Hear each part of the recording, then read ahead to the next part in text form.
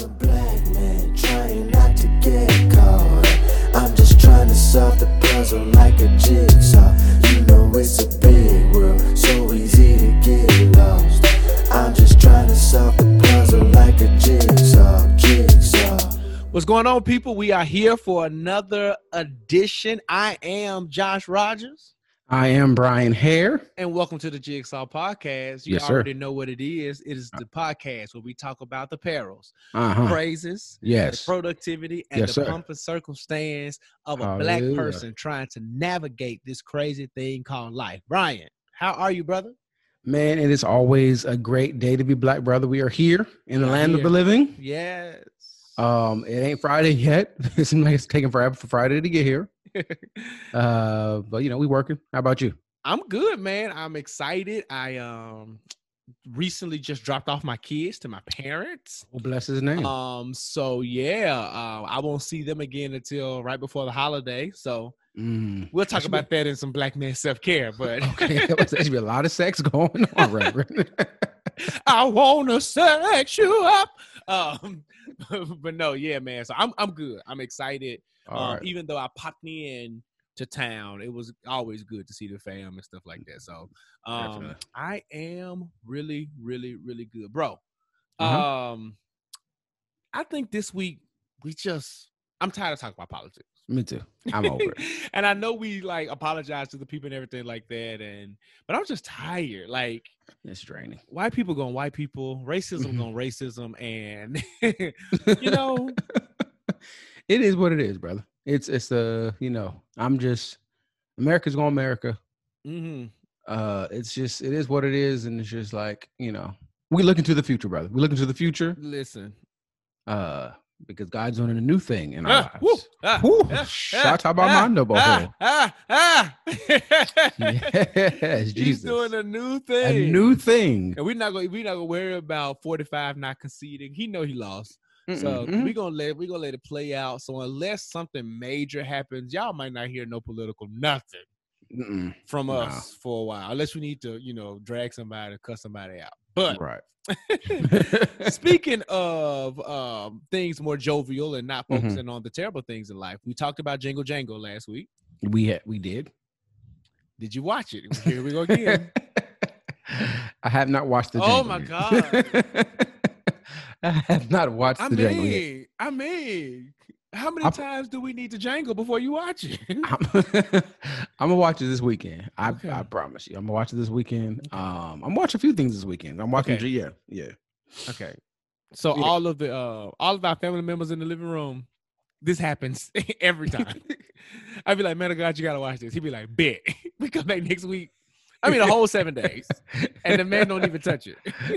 Man, I gotta share like this. Some things, you know, my wife wants to watch with me, and if she doesn't watch it or she's not in the mood to watch it, we won't watch it. And then at that point, it gets like to so late, then I'm like missing out on everything. But yeah, I'm upset because like the timeline was just on fire. Talking about everybody seen it except the Hares. Everybody. I mean, everybody, woman of God, everybody saw it except us. Yeah, bro, go ahead and watch Jingle Jangle, A Christmas Story. It is phenomenal. Yeah, it is absolutely phenomenal. I'll wait till you watch it before we really get into it, but I believe that we can legit add it to our list of classic Christmas movies, specifically classic black. It is one that will go down in history as a great one. Really, it's good. It's good. And I'm not hyping it. It's good. No, I believe it. I legit, like, you know, again, like I said, the timeline, usually Black Twitter Black Twitter tells the truth. Black Twitter really don't lie. Black Twitter does not lie. So when I was looking at the timeline, all I saw was Jingle Jangle, a masterpiece, a classic. This is beautiful, Black excellence, you know, all the great things that, you know, Black people do. Every adjective that, you know, great Black things, you know, that happen. Black folks is using it about Jingle Jangle. So I was like, Lauren, hey, did you see the timeline? Everybody done seen this. Everybody done seen it. But no, I'm gonna give you till I don't want to say next week, till the next time we record. Mhm. And we next time we get together in the living room, and we'll see what happens. Speaking of Mhm. announcement early in the game, All right. we off next week. We are. We off next week. So if you wake up there on Thanksgiving, as you get ready to give thanks and cut the turkey, and you're looking for an episode to play because you don't really like your in-laws, Mhm. you ain't gonna hear nothing new from us. Nothing You new. can run this one back. Mm-hmm. You can go listen to the other 25 other episodes that are available. Just pick one. Just pick one. Just pick one. Pick one. But no, we're going to be off next week to enjoy our own families and recognize the holiday. But we will be back. I think, what is that? The first Thursday in December, whenever, because it'll be December next time we talk. It'll be December. We'll be 1 month closer to the end. And we got something super special for the entire month. So look out for that. Brian, what else should they do for us in the meantime on the socials and in these podcast listening apps? They need to make sure that they do follow us. Follow us, rate us on all the different platforms. Make sure you give us the biggest rating and the best rating you can give us. Comment, let us know. Do us a favor and share our pages, share our podcast on Thanksgiving. You listen to the podcast and tell the people about it. Yes, that's what we want for Black. That's the Jigsaw Black Friday sale. Subscribe. It's free. Subscribe. It's free. That's it. It's the best. It's gonna be the cheapest Black Friday gift you gonna give anybody or yourself. Right. Show us how thankful you are for the Jigsaw podcast. Show us how thankful you. Speaking of thankful you are. The song of the week this week. Because this is a Thanksgiving special episode. All right. Since we're gonna miss the people next week. You ready? I'm ready. Tragedies are commonplace. All kinds of diseases. Yes. People are slipping away. Economy's down. People can't get enough pay. But as for me. What? What you gonna do? All I can say is what? Thank you, Lord, for all you done for me. Hey, bump, bump, bump, bump. Hey, it could have been me. Thank you. Outdoors. Thank you. With no food. Thank you. And no clothes. Thank you. All alone. Thank you. Without a friend. Thank you. Or just another number. Why did I turn to Michael Jackson? With a tragedy. You're the Raptors, Reverend. You didn't see fit to let none of these things be. Every day. But every day by your power. What? Keep on keeping me. Woo, keep on. And I want to say thank you, Lord. You, Lord, there you go. All you done for me. I bring it back.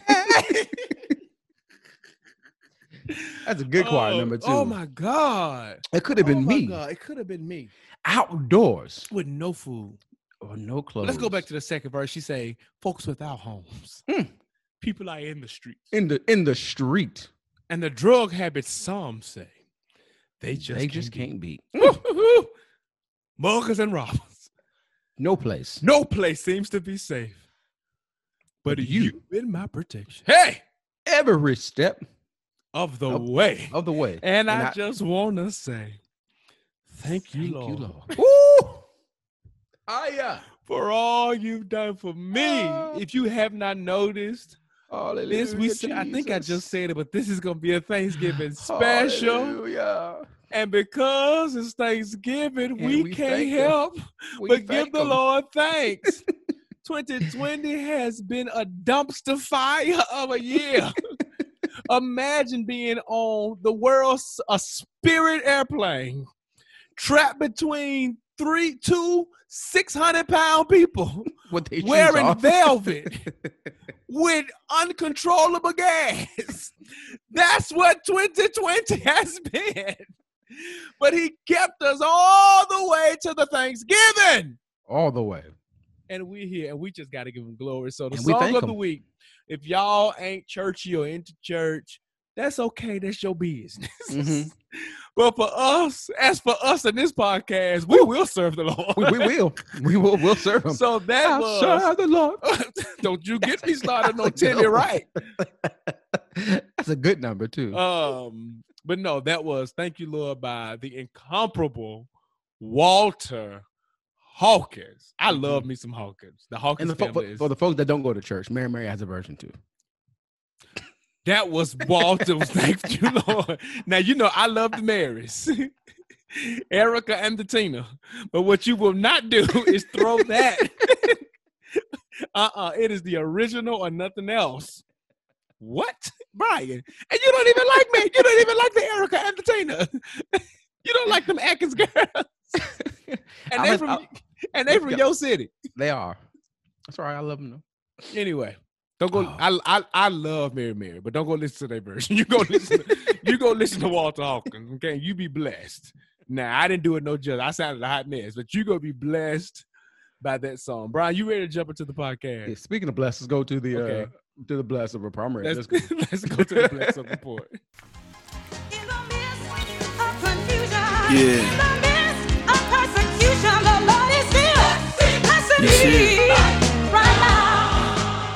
All right, we are here at the Bless Up Report. As you know, we give shout outs and saluting to our Black folks who are doing great Black things. We got something a little different this time. Since Black Friday is coming up, emphasis on Black. We do believe in praising and patronizing Black businesses. So I'm going to give you a list in no specific order of some places and some things that we do believe that you need to patronize, for Black Friday and just in general. I'm gonna list some things. Make sure you definitely go check these people out.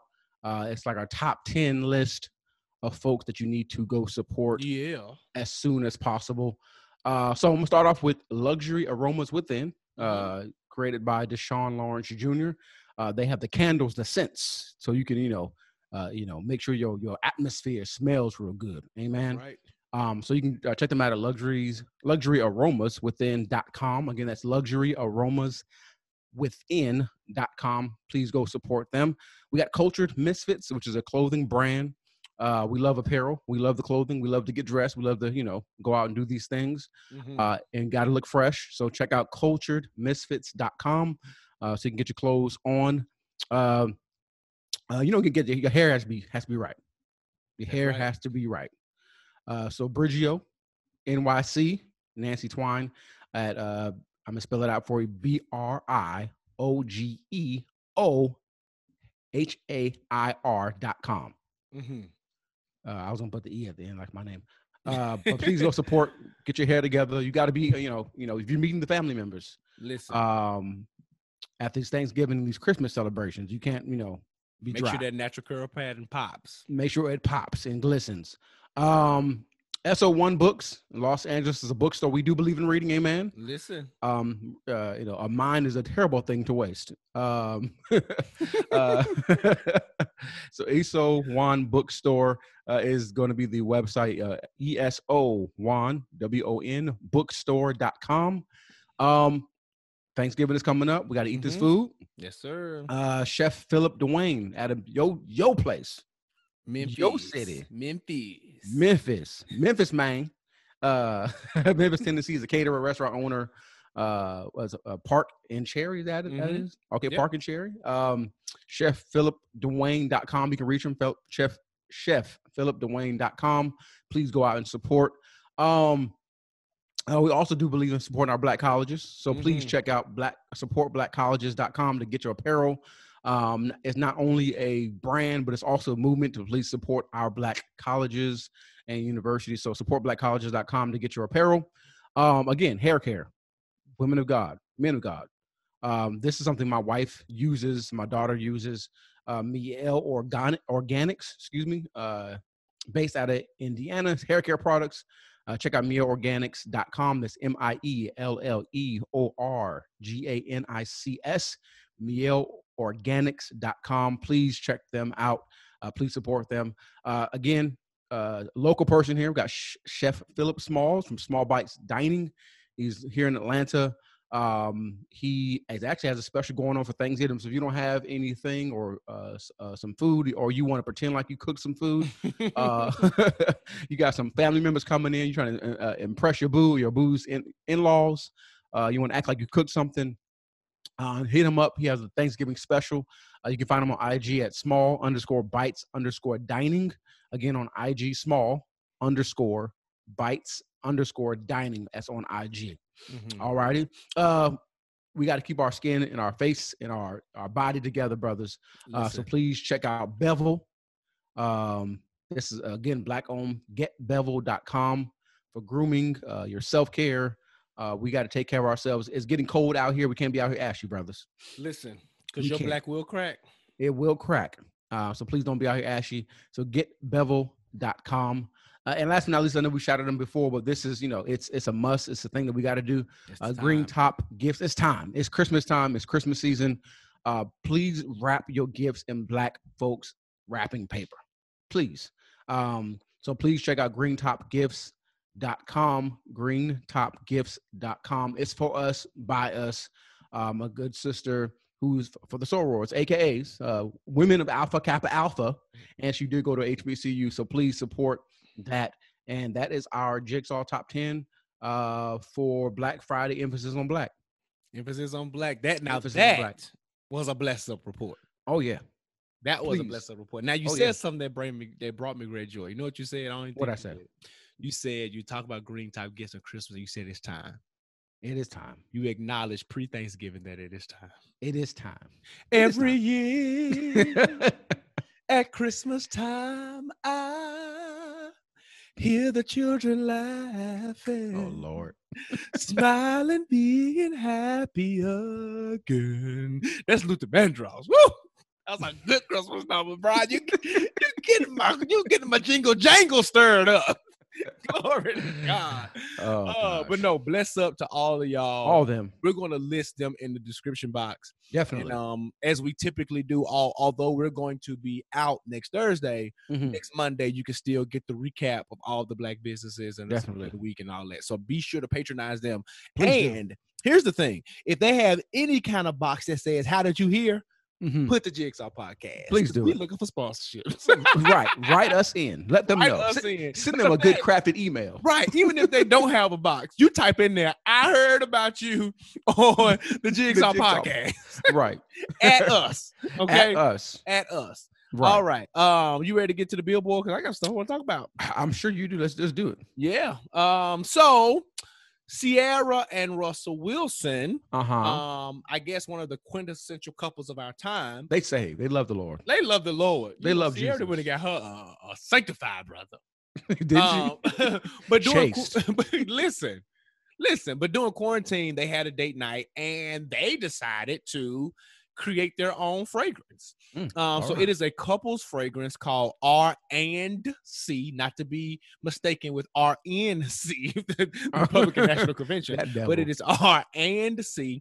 And they have what they're calling a more feminine scent and a more masculine scent.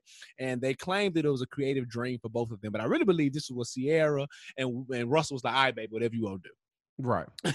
But it is housed in the first of its. I don't know if you saw the bottle, but it's like this intertwining bottle with two different like head openings. So on one end you can. So this is literally a perfume scent that you have to share because the bottle is intertwined. So on one end comes out the more masculine scent, and the other end comes out the more feminine scent. And it's interlocking. Well, say it's a magnetic system, so they may come apart. I don't know. But that's how it come together.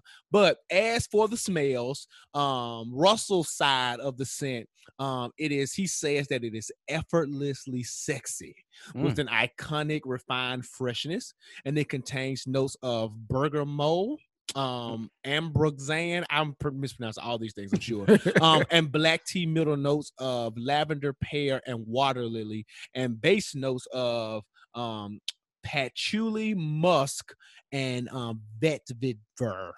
Yeah, all right. With all my degrees, I don't know what any of that is. So all those smells, okay. And on Ciara's side, it is a classic Oriental floral scent with a sensual and sultry twist.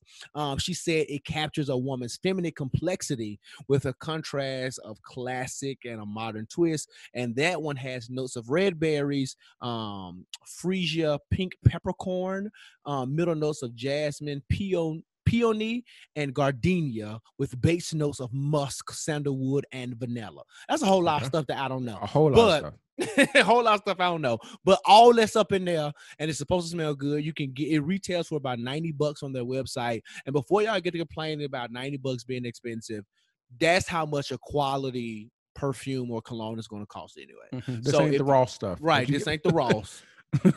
Ain't the Ross. They ain't gonna be 20. This ain't Perfume Mania. This is the real deal. And you're getting 2 different scents, right? So I think you gotta look at it from. So if you look at it from that standpoint, you and your partner can get cologne and perfume or whatever you want to call it for $45 a pop. So look at it that way. But check them out. Even though they were not on the Jigsaw's top 10 black things, add that to your list too on some Black Friday stuff. Right. Earlier this year, bro, we lost our dear brother Chadwick Boseman. And one of the more immediate things that everybody would begin to talk about was like, what's going to happen with Black Panther 2? Because it had already got greenlit. Right. But Marvel put out a statement and said that it is unclear how Black Panther 2 will address the actions of Boseman. However, they're taking their time because production starts in 2021. They're not rushing the story. They're taking their time trying to figure out. So that is a big sigh of relief for all of us. Definitely. Because that means that they're really going to be intentional about one, doing the movie, but also recognizing that you really can't go on without the Black Panther. Right, so they're going to have to get creative in what happens. Now, for all my comic book fans, they immediately said that I forget the sister's name in the movie. Shuri? Yeah, Shuri. Like, she became the Black Panther. Yep. So I think that's more of the natural way to go, if anything, because Black Panther actually died in the original movie and then came back. So I think, if anything, they're trying to figure out, what do they do with that? You know what I'm saying? I think that's going to be the hardest part of the transition. But they said they're not using CGI. So I don't know. But I think everybody's going to be ready in 2022, 2023 when it's finally out there. In some form of Black excellence, but it made it to the Billboard, Victor Glover, he will be the first Black astronaut to live on the International Space Station. Victor Glover made history this past Sunday when he boarded the SpaceX Crew Dragon capsule named Resilience and rocketed up to the International Space Station, becoming the first Black astronaut to serve as a crew member at that station. Bless up to you, brother. Shout out to you doing Black things. I mean, Black people are everywhere. Y'all try to get rid of us, but we are literally in outer space. Right. The man of God said, you know what? It's ghetto down here. It's ghetto down here. If you need, send me, I'll go. Send me. Get me out of here. Get me out. He said it's ghetto down here. Listen, he didn't just leave the country. Man of God left the planet. Man of God said, send me to the moon. Any place but here. Any place but here. Oh man. So yeah, Victor Glover, keep doing your thing. Speaking of iconic people, we talked about last week how the tragic loss of Alex Trebek. And of course, just like with Black Panther, we were trying to figure out what's going to happen and who's going to be the replacement. And Brian, you told me about a guy they've been saying, what's the other person they've been touting the name? The white man? Yeah. Ken Jennings. Ken Jennings. He was like one of the longest running winners or something. Yeah. Right. Anyway, yeah. So, but anyway, there's been a petition, for one of our kings, one of our heroes in the Black community, LeVar Burton. Oh yeah, butterflies in the sky. Take a look in the book. It's reading rainbow. I'm sorry, I was flat. Reading rainbow. I can do anything. Yeah, that right there. LeVar Burton. We all know him. We love him. He was in Roots. He's just great. Can we give a good shout out to how underrated he is as far as the impact on Blackness that he has? Oh yeah, absolutely. We can definitely pause for the cause for that. Right. And think about this. In slavery, like, we couldn't read. And here there's this Black man teaching all kids all across America to read. Yes. And making them love books and talking about the importance of reading and books. Love books. But don't take my word for it. Don't take my word for it. Don't take my word for it. But LeVar Burton, there has been a petition for him to become the next host of Jeopardy. And he actually tweeted I think weeks before Trebek passed away, and was saying that he feels like he had been training all of his life to be the next host of Jeopardy, and that whenever Trebek retired, because he hadn't passed yet, that he would have loved the job. So I actually think it'll be a dope look. Oh yeah. And it was brought to my attention, bro, that in a interview, one of Trebek's most recent interviews, he said that whoever replaces him should be either a person of color or a woman. He said that he hosted it for so long that he feels like the next person should not look like him. So while the Jennings guy may be great and whatever, I think LeVar Burton would be absolutely amazing. Oh yeah. I think, and this is just another black man. Get that man his flowers too. While he's please, definitely. I think it's, where do I sign? That's what I don't know. Where do I sign? Listen. We're gonna find a petition. We're gonna put that in the description box too. If I can find it, we're gonna put it there. Everybody sign it. Let's get LeVar Burton. Let me see. Where do I want to go next? Is this these last three? Okay. I'm trying to figure out how I want to give them to the people, man. I'm gonna save this last one for last because it ain't a greater conversation. I got some things I need to say about. All right. Okay. About the last one. So, on a more jovial note, if you're listening to this now, this is Thursday. So tomorrow, Meg Thee Stallion drops a new album, and it's her first album. And it's so weird how these artists categorize first album because they be having EPs and mixtapes and all kind of stuff that be on Apple Music, and you already be having like 9,000 songs of theirs that all of a sudden be like, oh, but it's my first album. So, Brian, do you know the difference between, like, I guess, what constitutes this, like, being a first album versus – because, like, Chance did that with his last record, but, like, the Coloring Book was technically a mixtape, but that thing had, like, 12 songs on it. Yeah, and I think the difference is, like, the sampling and all that kind of stuff. Like, with mixtapes, you don't have to get, like, certain clearances and samples and stuff like that. So – And that's the weird thing I kind of don't like about the current music is like they put out so many mixtapes you don't know. Like her just came out with her first album, but she had all those like mixtapes, and it's like ugh. But I'm looking forward to it. Either way, I'm looking forward to it because Megan, love her or hate her, she's not just a great female rapper. She's an amazing rapper. She can rap. So and I think I saw the track list. The only song that most of us are familiar with is the Savage remix. And yeah, she put that on there. That's for numbers. That's for numbers. Yeah, that's for numbers. That's on there. And then she got that I think that latest song, I Gotta Stank Walk. And I think whatever I haven't, I'm not as familiar with that song other than the viral Instagram and TikToks and stuff like that. But I think that's on there. But everything else seems new. She got City Girls on that joint. I think I saw SZA featured on there. So yeah, and hopefully my boy Juicy J did some productions because she works with him a lot. That's so good. I think it's going to be super, super dope. Excited to hear that. Definitely going to be listening. If I'm up at midnight, I'll check out a few. I've been doing that recently, bro. At midnight when stuff been dropping, if I'm up, I've been checking out albums. So we'll definitely circle back and let y'all know how that all sounded. Staying in the vein of music, we're gonna end this thing with all music stuff. Okay. Versus, we got another one coming back. They coming off hiatus after Auntie Chella. They coming back, and they coming back with a good one. They got Jeezy and Gucci Mane. Trap. Who you got? Truth be told, brother, y'all know I don't listen to the trap music. I know you like the gangster rap. I do like it's a different. It's in the same. You like the gangster and the social justice rap. The two different sides of the spectrum. Picket fences and jail bars. I can't really say I know any Gucci Mane songs. Like for real. Like I know a couple, but I don't know like a good catalog list of Jeezy songs. Not Jeezy, sorry, Gucci songs.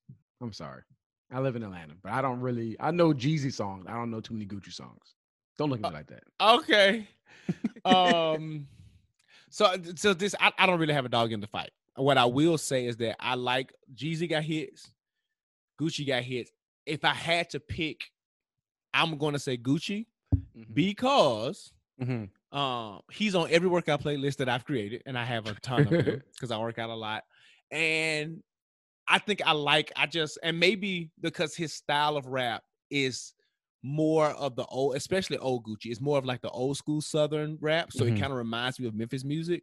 Okay. So I kind of gravitate to it because of that. So I like Gucci's music more. I would probably argue that Jeezy's the better rapper. But if I'm gonna pick a winner, because like, and that's the thing, Versus isn't about all of that. It's about hits. No. So if I'm doing hits for me, I'm going Gucci. Now, while I think they both have more than 20 songs that they can play, because they both got mixtapes and stuff too. Oh yeah. We talk about hits though. I don't know 20 Gucci or Jeezy hits, and I'm a low key Gucci fan. I don't know, and I'm looking at the play at Gucci's like essentials. I don't know any of the songs, but I'm sure I know them. But off of it, just title alone, I don't know them. I'm gonna go listen to them. But let me see what Jeezy got. I know Jeezy more got some. Jeezy songs. And then what? Like, and that's the thing. I know more of Gucci's deep cuts, like I said, but like Slumber Party off one of his mixtapes is my joint. And people may not know, because that joint, he got old Nicki on that one, like mixtape. Now I'm talking about before Monster, like for real mixtape Nicki. So he like, he got some good stuff. But I mean, I know Jeezy stuff. I'm gonna watch it. Well, and I think it sounds weird, but I think Jeezy is a little more mainstream. Oh yeah, no, he absolutely is. Yeah, Gucci is definitely more Southern hood classics. Which is why I've always said, I think I've said this to you, I would have loved to see Gucci versus Yo Gotti.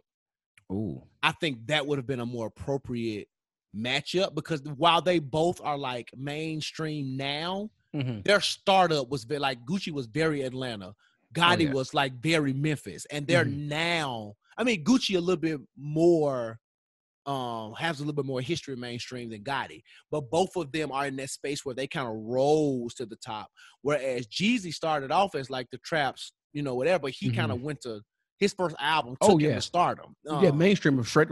I didn't seem like there was like a bubble. It's like, as far as somebody like bubbles up and like, then they have an underground following, then maybe I just didn't see it, but it just seemed like he was just straight to. Like, that's the thing. Yeah, like when I found out about Jeezy, he was like on the map. When I started listening to Gucci and Gotti, it's because I was a fan and followed their stuff from, just being in the South and local music and all the different kind of stuff. But let's be on the lookout for that. It's going to be dope. They coming back, so hopefully, like Auntie Chella and Brandy and Monica, all the other ones was like top tier, and I think this one is going to be good. But I'm just, again, I don't know where they're gonna go, but. I got faith in Timbaland and Swizz Beatz to take, because I feel like another lockdown is coming. So we're going to need the entertainment. Right. Just don't go white, please. Oh, no. This is for the culture. Keep it black. Please this is for us. Don't go white. This is for us. Don't gentrify this, please. Please don't do that. And I appreciate all that white people have done for music, but I don't want it. We don't want this. Not even JT, not even Bruno Mars. I don't want it. Not even, what's the other? We don't want not even John B. Nope, we don't want John B. got one song anyway. Not even Robin Thicke. None of them. Bobby Caldwell. None of them. Michael McDonald. None of them. None of them. Nah. The Beatles. None of them. Madonna. No, the only person that might, and this won't happen because she dead, is Tina Marie. Tina Marie. Oh, that's the only one. Who's that? Listen to the latest. She has cuts though. Oh no, she got cuts. But that's because she was sleeping with and doing lines of cocaine with Rick James. Cocaine is a hell of a drug. It's a hell of a drug. Oh man. Okay. So I'm not gonna say that. So lastly on the Billboard is something that grinded my gears. What happened? So we got a group chat. And if you listen to the podcast, we did the Brotherhood joint. We talk about our group chat. So within that, one of our friends who will remain named list, of which one, one Brian and I. So that only leaves two more people, Chris and Marcus. I'll let y'all decipher which one of the heathens did this. So he put in there a link to Luke Nasty has a song called Make It Rain or Rain or something like that. And he samples Kirk Franklin's Melodies from Heaven. So now anybody familiar with, I love music with Kirk Franklin. Oh, it's a good song too. And it's a classic gospel song. So I'm even sure Lauren likes Melodies from Heaven. She don't like Kirk Franklin. Okay. Anybody likes Melodies from Heaven. It's even the folks that don't love Jesus love Melodies from Heaven. Listen, I mean, and Kirk is one of those guys, right? He got, like, you may not like him and all of his music, but he got them crossover kind of cultural. Yeah, he makes good music. Yeah, just great hits. But anyway, if you know the song, it goes, rain down on me, let it fall on me. Rain down on me, let it fall on me. Right. So that's the thing. So this guy pretty much makes a song about making it rain in the clubs, a booty, make it thing clap, strip club anthem type song. And when I heard it, I was like, yeah, no. Thank you. And I hate to be the super deep dude, but for me, it is something about taking the sacred and making it profane. That is a line that just does not need to be crossed. So I'm okay with taking the sacred and making it secular. Whereas, we got more hip hop, rap, or whatever type of artist that may sample a song. But in most cases, they take the gospel sample or the Christian music sample and they write another inspirational type song, a social justice type song, or even if the song, quote unquote, isn't clean, they're using lyrics that fit the context of the sample. Yep. This right here is way out of context. I don't think it sounds good. I don't like it personally. And I'm not going to judge anybody who does or who doesn't, but I don't necessarily like what he's doing, how he did it, and the ways in which he took like this super classic, gospel song and really try to give us a strip club anthem, bruh. Yeah, no, thank you. No, thank you. No, thank you. No, imagine being in the strip club. Imagine being in Magic City.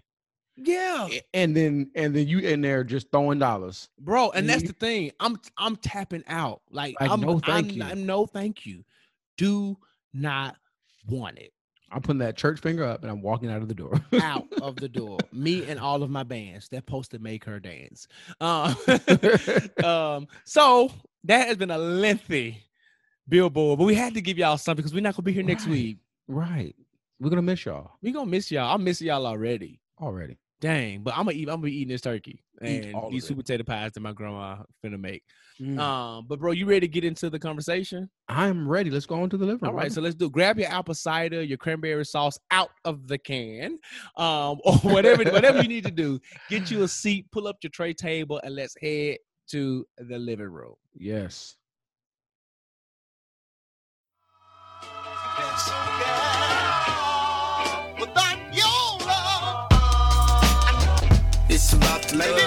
All right, y'all.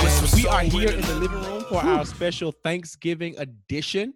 Bro, Thanksgiving. Yes. This is like your favorite holiday.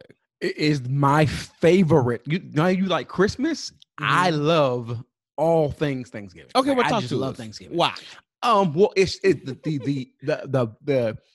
the giving of thanks. Like it's like if you think about like the whole year, think about 2020, and we kind of talked about it earlier in the intro. Like all the things that we're thankful for, even though we tell God thank you every single day and every morning when we wake up, and if you don't, you should just show some gratitude for all the things that God has done in your life, stuff like that. But Thanksgiving is like the day where everyone comes together and collectively gives thanks for all the things that God has done for them, but then also the things for other people too. It's just a great day of like family and fun and fellowship and food. Like it's the one day where you can really just go out there and act a fool, eat whatever you want, and then don't feel bad about yourself. No. I with you. It is the day that I think everybody forgets that gluttony is a sin. God, thank you. We just eat. God, I thank you.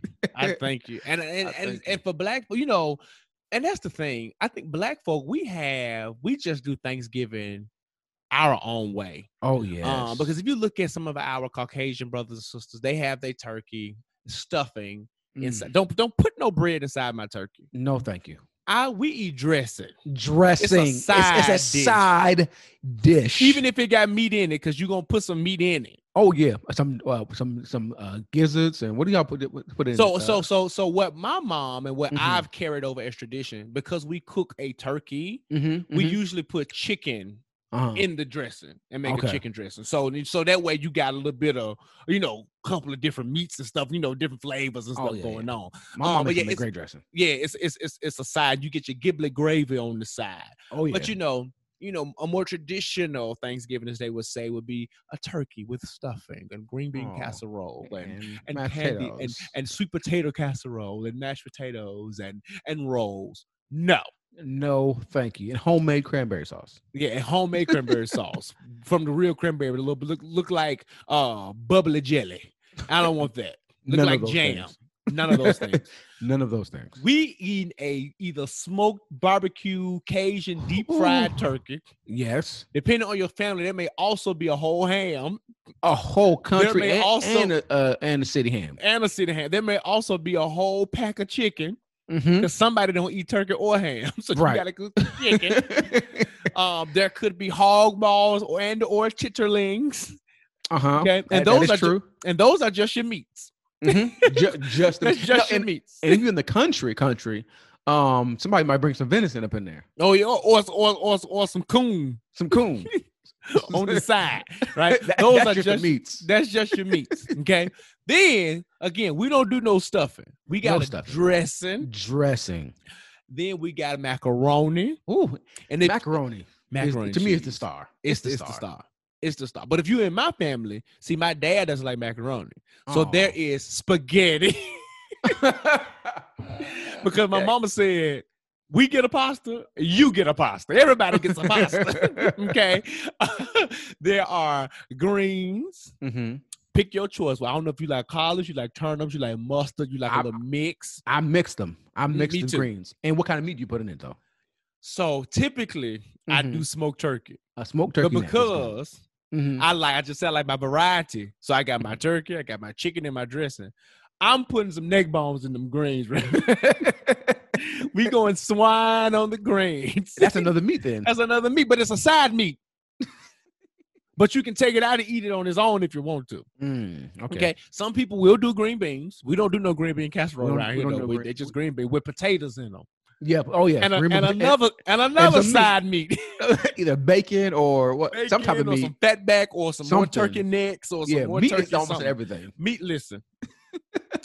We gonna cook them. We gonna cook them vegetables to all the nutritional value. They're gonna be dark green. Them greens cook overnight. Them greens gonna cook. Listen, and greens really don't take about an hour or so to cook, but we gonna let them things simmer. Them things gonna simmer. Ooh, they gonna simmer and be good. So am I missing a vegetable? It's really just greens and green beans. Green beans. As far as like vegetables, like I think my father-in-law makes like a broccoli casserole, but it's not like it's a vegetable that's more like a casserole, cheesy. Yeah, type. No, I hear you. But I'm trying to think of what other veggie. I don't know. That's really it. We heavy on the meat. Then we go back to some more starches. You got yams. Now I ain't never had no white potatoes at Thanksgiving. Me neither. Yeah, I ain't never had no mashed white potatoes don't belong at Thanksgiving. Why do you put potatoes in gravy? Now if you do that, that's your business. But that ain't never been on my Thanksgiving plate. Okay. No, thank you. It's really just candy yams or sweet potatoes. You can do that. And then, although dressing is primarily cornbread, there may still be a skillet of the cornbread. Oh, yeah. And some rolls. Around. And some rolls. And probably some Hawaiian rolls that we just slapped a bunch of butter on and put them in the oven. And you munch on them Hawaiian rolls until the rest of dinner is ready because ain't nothing done. Ain't nothing done. And then you go to your more cold stuff. You might have your deviled eggs and your potato salad. Appetizers. And your appetizers. But it's going to go on your main plate. It's going to be a scoop of it on your main plate. Oh, yeah. It's a bit scoop of it. Now, my mama will get fancy and make a pasta salad, but that's really as an appetizer. She do that to kind of keep us out the kitchen. Because I will tear that pasta salad up until. And then, one of the stars of Thanksgiving for me is that ocean spray jelly shimmying its way out of the can. And being politely placed on the plate with the ridges that show us where to cut it. Where to cut. Where to cut. Like, who wants any type of cranberry sauce? Who wants fancy homemade cranberry sauce? I don't. Like, and it's stupid. And like, to me, I don't know about you, but this is how I do it though. Okay. I cut the cranberry sauce up and I put the cranberry sauce on top of my dressing. Oh yeah, it go on your dressing. It goes on the dressing. But this is what you want to know what I do? What'd you do? So before I do that, I take one slice and do that what you did. Then I take another slice and I eat that thing whole, just Just rub it like a slice of candy. I love it. It is Cranberry so sauce is good. My mama always buys like 2 cans. I cut like 3 ridges, and there's one on my plate. Cranberry sauce is like, it's out of the can, jelly. Like jelly. I don't need not one cranberry up in there. It ain't even got to be made from real cranberries. I don't know what it's made out of. It can be cranberry flavored. It can be straight concentrate and petroleum jelly. Whatever it is, it's delicious. Good. And I done made it to 31 years of life eating it every year. Oh, yeah. And we have survived. Now, in terms of desserts, you could sweet. We don't do pumpkin pie around here. We don't. Shout out to Kev on stage who says he likes pumpkin pie. That's because he grew up in Tacoma, Washington, and New Mexico. That's right. That's that stuff. We don't want none of that. And you from California, you like sweet potato pie. I love sweet potato pie. Love. Like my wife, shout out to DeLauren, makes the best sweet potato pie. I've had people have said before that their sweet potato pie was good. I was just about to mention that. And it was nasty. Yeah, that they sold for a bake sale. It had cracks on and it was dry. Crush it up like cornbread. I don't want it. I don't want that. But my grandmother makes an amazing sweet potato pie, and I have I won't say mastered, but I have gotten to a really great place of replicating her pie. She gave me a recipe. The hard thing about it is that my grandma's 94.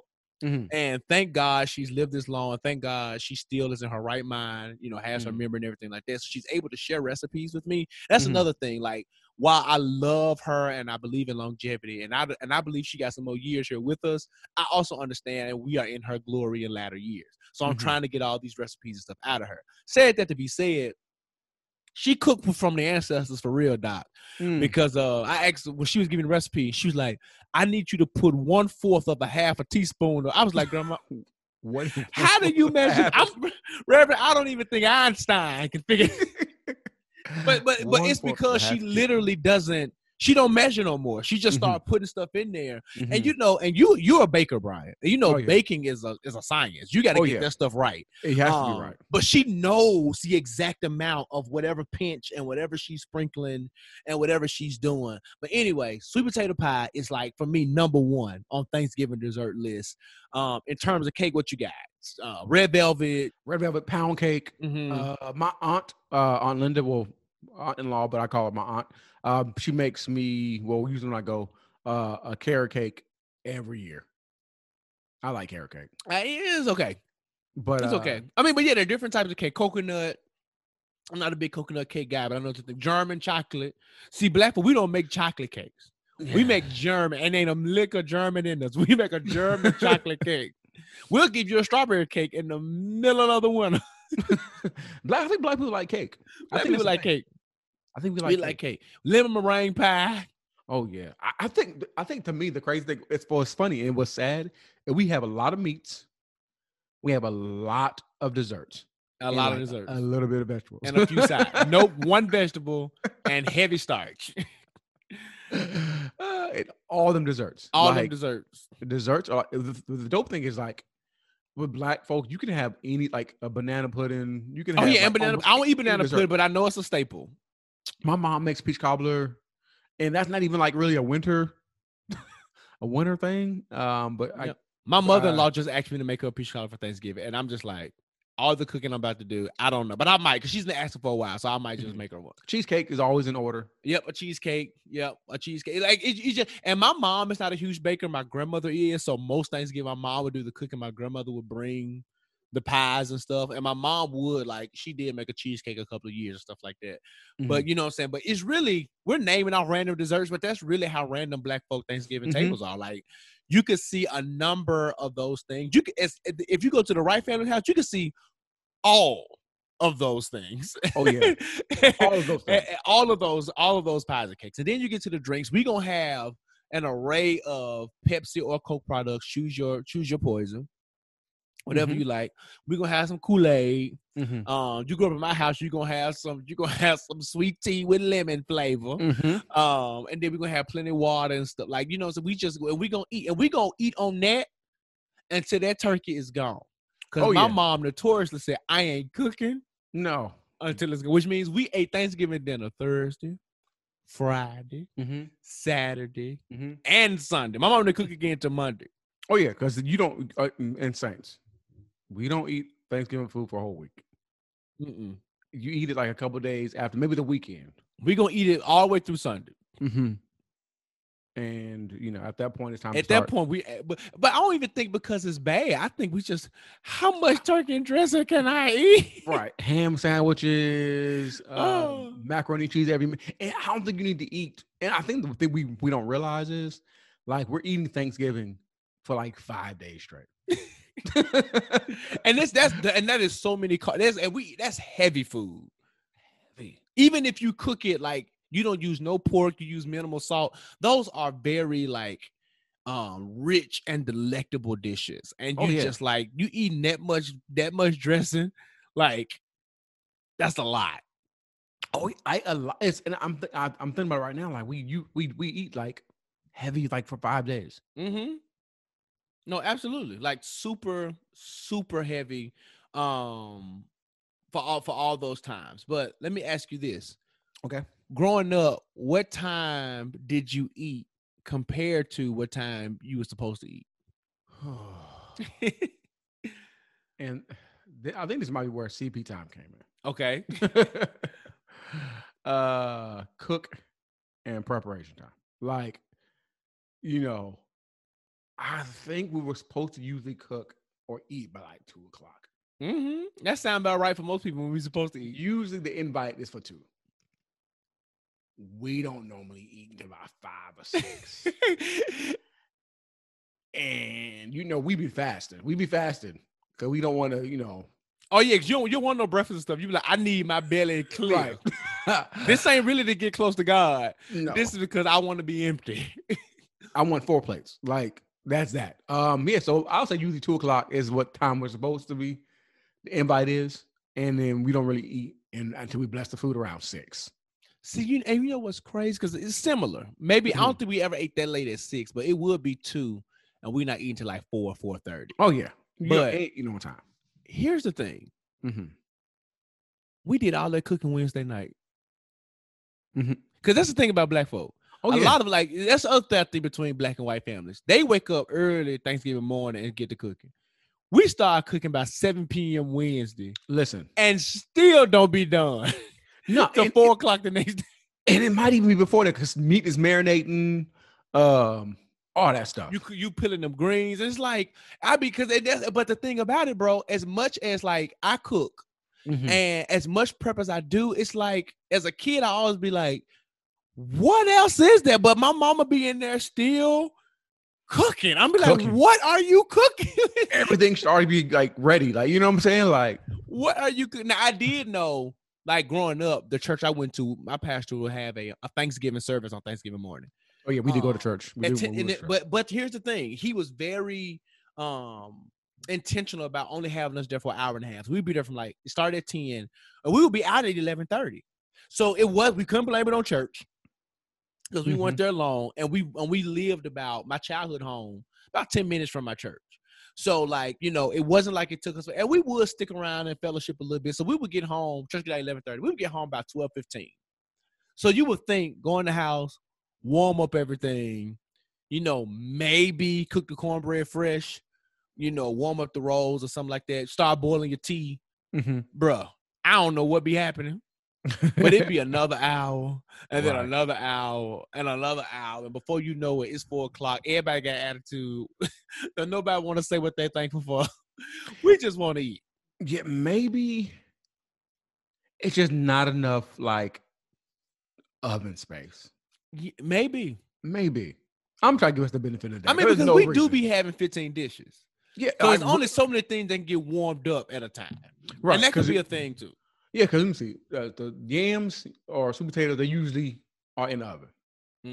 Macaroni's in the oven at some portion of time. The dressing's in the oven. The dressing's in the oven. Depending on how you cook your turkey, it could be in the oven. Because I'm going to smoke mine this year, so it ain't going to be in the oven. But it got to get warmed up because I'm going to smoke it Wednesday night. Yeah, my father-in-law, he puts his turkey, I think he puts it on the grill, not on the grill, but he smokes it. Yeah, that's what I'm doing, yeah. Just to set it a safe space in the oven.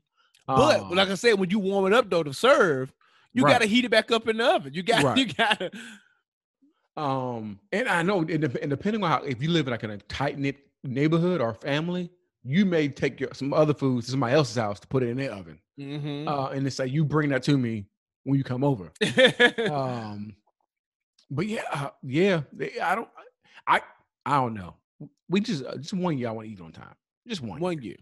We gonna break the generational curse with us. We gonna do it. I will say, because my wife and I, we can get into this now. Think about what Thanksgiving looks like for us now versus as kids. We used to like historically we have traveled for Thanksgiving. So we would, swap. Well, in the beginning of our marriage, we used to do like my family Thanksgiving, her family Christmas. And then the next year we would do the opposite. Her family Thanksgiving, my family, to kind of give each side, one of the major holidays. But as we started having, well, I ain't gonna say started having, after we had Jaden and things like that, we was like, I think it's time for us to kind of start our own, specifically Christmas traditions. Oh yeah. So Thanksgiving was the one where we said, we're gonna get this to the family. So that was the one we did 1 year my family, 1 year hers. Now the beautiful thing about it is that Asha's maternal side of the family is in Forest City, Arkansas, which is only about a 45, 50-minute drive from Memphis. That's so good. Even when we did switch, I was able to see we usually saw them the day after, but we would usually get to see family. And then the same thing, we would spend most of the actual holiday with my family, or my side of the family rather, because it's her family too. We would go over to Forest City the next day or something like that to kind of hang out with them and things like that. So that is pretty much how we spend. But this year, my parents, and we're not, so everybody, y'all hush your mouths. We ain't hosting no 90 people. It's really just my mom and dad and my grandma. Like they're coming to Atlanta, and we're just gonna do just us in the house. A responsible Thanksgiving. A responsible, right? Because it's gonna be us four with an additional 3 people, and everybody's negative, all that different kind of stuff. So yeah, it's gonna be a responsible Thanksgiving, and we're gonna do it. Because I already told my friends, like, I love y'all, but y'all can't come over because it's just gonna be too much. It's gonna be too much going on. Oh yeah. But anyway, how do y'all typically do Thanksgiving? Okay, so it's weird. All right, so Christmas is always with my in-laws, my wife's family, or not my. I don't like saying my wife's family, but with I get you. Yeah. With the Roberts family, because growing up, Christmas wasn't really the big thing, but to Lauren's family, to Lauren, Christmas is like the thing. So when we got married, we agreed that but Christmas will be that in Virginia every year. Thanksgiving is kind of like, it just depends, right? As a kid, we kind of did Thanksgiving as immediate family. We never really did big Thanksgivings, so it's always just immediate family. We may go to an aunt or uncle's house, here and there, but it was never really like a big Thanksgiving. Okay. And even now as adults, we don't really have like big Thanksgiving. Like for this Thanksgiving, it's going to be just my mom and us. Okay. But my wife's family, they do the biggest Thanksgiving in the history of Thanksgiving. Okay. I literally, mind you, me and Lauren started dating, what year was it? 2007? Get it right, Reverend. Get it right. We started dating in 2006, but I want to say my first Thanksgiving may have been in 2007. Okay. So she's like, oh, we're going to have Thanksgiving, my family, blah, blah, blah. I'm like, bet, what I'm saying? Because I grow up, immediate family, maybe an aunt and uncle here and there. We show up. It's probably about 100 people in this house. 100 people in this house, Jesus in one Christ. House. Like, it was overwhelming. Like, there were so many people in there, kids coming. It was like, we walk in the house. It was dope. It was all black folks. Yeah. And I think it might have been a white person or two sprinkled in there. But it was like dope, but it was just so many people. And they literally, it's called the person Thanksgiving. They literally every year like have one massive Thanksgiving celebration. And it'd be like 100 people in one space. And mind just black people, so it's loud black people. And then they start playing spades. And it just gets out of hand, and then taboo gets broken out, and it's just it's a great black time, but it's a lot of people, so it's dope. So it depends. We either go between like my immediate family. I may go to California sometimes. Yeah. They may come here, or we go to Virginia and we do the big person family extravaganza. See, I envy that because so my mom has 2 brothers. Well, 3. She she has a different father than her 2 younger brothers with her mom, and her dad. They have she has a brother, so she has 3 brothers. But as far as like the close knit of it all, it was her 2 younger brothers. You know, who all grew up together. Say like that in the same house. So of course, that's only 2 other siblings. My dad only has 1 brother, but they were literally like 21, 22 years apart. Okay. All right. And this name is going to be very country, but I'm going to say I'm my ready. uncle's name, Lee Vernus. My dad. Lee Vernus. Lee Vernus. And All because right. my grandma was country, his was just Bunny. Is what Bonnie. Bunny was what we called him, Uncle Bunny. Uncle Bunny. He never married and never had kids. Uh-huh. So my grandmother's only grandchildren are us. Okay. So, and then my mom's mom passed away when my mom was 20. So, she was never around, and my mom didn't have like the tight relationship with her dad. Anyway, all that stuff considered, Thanksgiving was mostly immediate family with my grandmother, my grandfather before he passed, and then my mom's baby brother, Verdell, and his wife and their children. And we did that for years. Okay. And that was cool. Like, it felt big because Verdell had, let me see, 4 kids, technically 2 natural and like his 2 stepchildren. Okay. And then of course the 3 of us, and of course my parents and my grandma and grandparents, stuff like that. So it was cool and it felt big-ish until I got my first like real girlfriend in high school, and I went over her house like later that evening, and kind of like they had about 90-some folk in their house. Everybody. And it was everybody, and I used to envy that. I was like, man, where are my cousins? Because my mom's family, like, they're just my extended, all the other cousins, we're just not super close. Like, we love each other. We're just not super close like that. Like, bro, I literally had a cousin, second cousins, but cousins lived on the same street as us, and we never went over each other's house, never talked. I can believe. Now the street was long, so we literally were separated by a huge intersection. They was on the other side, but bro, literally a 3-minute drive if we got in our car. I said that to say Thanksgiving was not always huge, but Thanksgiving was always meaningful. Oh yeah. Now Ash's family, when I went up there, we were dating in college. They had a really big Thanksgiving up in Minnesota the first year that I went up there. There was a lot of people at Ash's mama's house. But then my uncle, just speaking about my childhood specifically, my uncle got divorced. So that started to look different. So my uncle started coming by himself, and maybe, we didn't see the stepchildren as much, but like, his biological children, they would come over, but he would stay for a while because they had to go like with their mom, so it was, it was like, because they got divorced, we couldn't see the cousins much. So they had to split time and things like that. So it's just like Thanksgiving just got interesting, but it started getting a little bit, I won't say better, but it started to fill out again because now me and both my sisters are married and we all have children. Right. So like, it is when I call my children to know my Josh and Jada are No Limit Soldiers. So when my No Limit Soldiers get together with Rashonda has a 2-year-old and Jessica has a 3-year-old. So like it gets loud.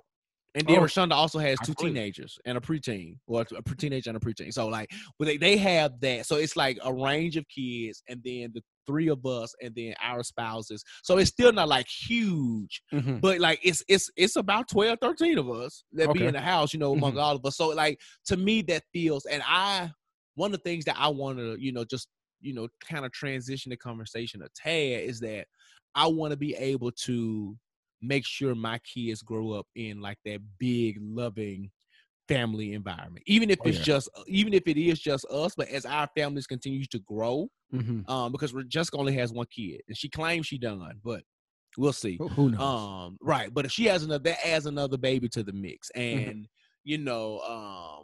as they get older, because like my nephew is 14, so literally in like 7 years.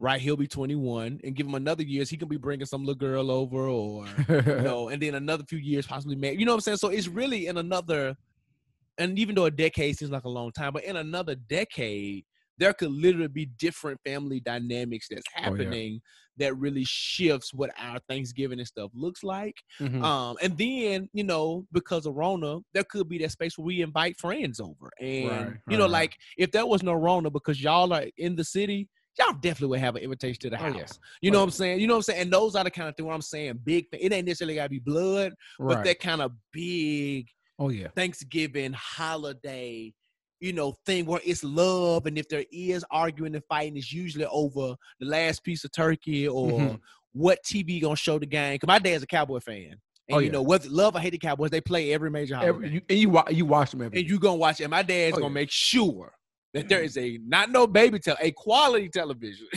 that is gonna play that game. And we would get into our thing of like the kids will be in Taboo and you know, all these other kind of things. So like it's really that time of just, it's like we've talked about it all, I think, all year on the podcast. That is a huge, not even a pocket of joy. That is a well of joy. Oh yeah, Thanksgiving is. Oh, Thanksgiving, because I didn't mention this earlier, but like think about just, it's like a transfer of wisdom. Like I like people learned recipes during Thanksgiving. You know what I mean? Like, I learned how to pick greens because my mama said I'm not doing this by myself. Right. Like it's like one of those, it's kind of like reminds me of like the elders, you know, even if they didn't cook, they sitting in the kitchen telling you like, make sure you do that. And then and think about this, like some of those elders may not be there the next year. But those recipes are still gonna be there. Those that love is gonna be there every year. That flavor is gonna be there every year. And not only not only we thanking God for like all the things He's done, but we're also thanking God for like our ancestors, our people that have passed down these recipes. From years, and it's not necessarily the recipe; it's like the love. It's the love in it, and it's the memory to it. It reminds me of Almost Christmas. When the mom, he kept trying to recreate that sweet potato pie. And you could even tell by the end, it was less about having a really great pie versus was the memory of what the pie meant and represented. Because I mean, even like I said about my grandmother, like while I believe God is gonna bless her with a couple of more years with her, I realize she's 94. Right. So that's why I'm trying to pull out, like you said, those recipes and things. Because my grandmother, like in our house, in our family, ain't nobody even attempting sweet potato pie. Like Grandma Dilly bringing the sweet potato. She's like, she gonna fix the pie, and she might got 3-4 of them in her deep freezer now. That's just that's how elderly people roll. But like, you know what I'm saying? That's the thing. Like you said, it is the transfer of wisdom. And like my grandmother aged out of the cooking, the big stuff, but the desserts was her domain. Right. And and she was like, she wasn't expecting no other desserts. Like, you know what I'm saying? I know my space and I'm gonna own this space. You know what I'm saying? So like, you're right. It is the transfer of wisdom. It is just a celebration of blackness and black excellence. Oh yeah. You know what I'm saying? Oh like I think we talk about even with the food, just the way we do it. Oh yeah. It's a thing. It ain't on time. But it ain't on time. But it's excellent. But it's on time. It's like the Lord. Oh, you may not eat when you want to, but it's right on time. And it's delicious. And it's worth the wait. And see that the Lord that turkey is good. It is good. That turkey had to die so that we could live. Glory to God. But yeah, man, like, and I've never really thought about it like that. It is this like conglomerate of just black beautifulness. In black family, like you said, like who is putting a 15-item menu together, right? And literally only 2 or 3 people in there cooking it, bro. Let me tell you this. Going back to the person family Thanksgiving. Listen, they used to send out a spreadsheet. Spreadsheet. I mean, the numbers you're talking about, you need a spreadsheet. Yeah, it was a whole spreadsheet, and it was like detailed, like who's bringing what. It makes sure you're marking out who has what sides. And it's an ordeal. Like it is a thing. But that's black excellence. So you're sitting there having to figure out how many mouths you're gonna feed, who's bringing what, and do I have enough linen? Do I have enough space? Do I have enough chairs? And think about the glory, or the I don't want to say the glory, but the privilege it is to have the folks at your house. Like that's for you to host. For you to host, Yeah. that's a thing. That for you to host not even for the host, but we both cooks here. To be able to cook, the majority, yeah. on Thanksgiving, like that's a whole. Let's talk about it for a second. The level of expertise you have to have. Oh yeah, to have there is a pressure. Oh yeah, like not everybody's food makes Thanksgiving. Oh yeah, because some people can cook and it's cool for like your regular dinner party, Sunday dinner, but Thanksgiving, that is the Olympics of dinner. Oh yeah, that's black excellence. Like if you make Thanksgiving, that's like starting in the NBA. If you can't make macaroni and cheese, like for real, that ain't your day. Don't do it. Don't do it. Don't embarrass yourself. If your greens always just a little bit, this ain't the day. I need to be able to pick them greens and be like, if you know, I need to make a sound after the first bite of everything. Right, because the folks will call you out. They'll be like, who made that? That is an African American proverb. When you hear that question, who made that? It's almost like when Portia said, who said that on the Housewives? If you hear who made that, it's nasty. That's not good. It ain't good. That ain't good. And if your dish is just sitting there, don't bring it back, baby. Don't bring it back next year. Don't bring it back. And don't sign up for something that you can't make. Come on. That you ain't practiced. Like, please don't. Like, please just do not. Oh yeah, and no new recipes. No new recipes. No new recipes. The tried and true recipes, the ones that have been tested, and the one that's been passed down for years. See. Okay, so I'm gonna go off subject for a little bit, but really still staying on subject. Lois the keys. So, I have a general rule as a person who cooks. Okay. That if I'm trying to do, I never. I can't get my words out. I never test out a new recipe on people until I've cooked it a minimum of 3 times. I can agree with that. Because that gives me opportunity to, you know what I'm saying? That gives me opportunity to go ahead and, perfect it. Oh, yeah. And all these other types of things. And that's just my personal preference for, you know what I'm saying, for dinners and things like that. Oh, yeah, because the thing of what you want to do is, like, once you've cooked it about 3 times, you can kind of do it without even thinking. Exactly. And then you're able to, especially if you're following somebody else's recipe, you're able to add your own flair. Right. And your own, you know what I'm saying, whatever to it, you know what I'm saying, so that you can make it your own. Now, why is that important to this conversation?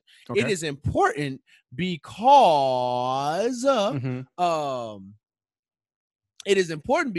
on Thanksgiving, we don't want new recipes. We do not want new recipes. We don't want you experimenting on us.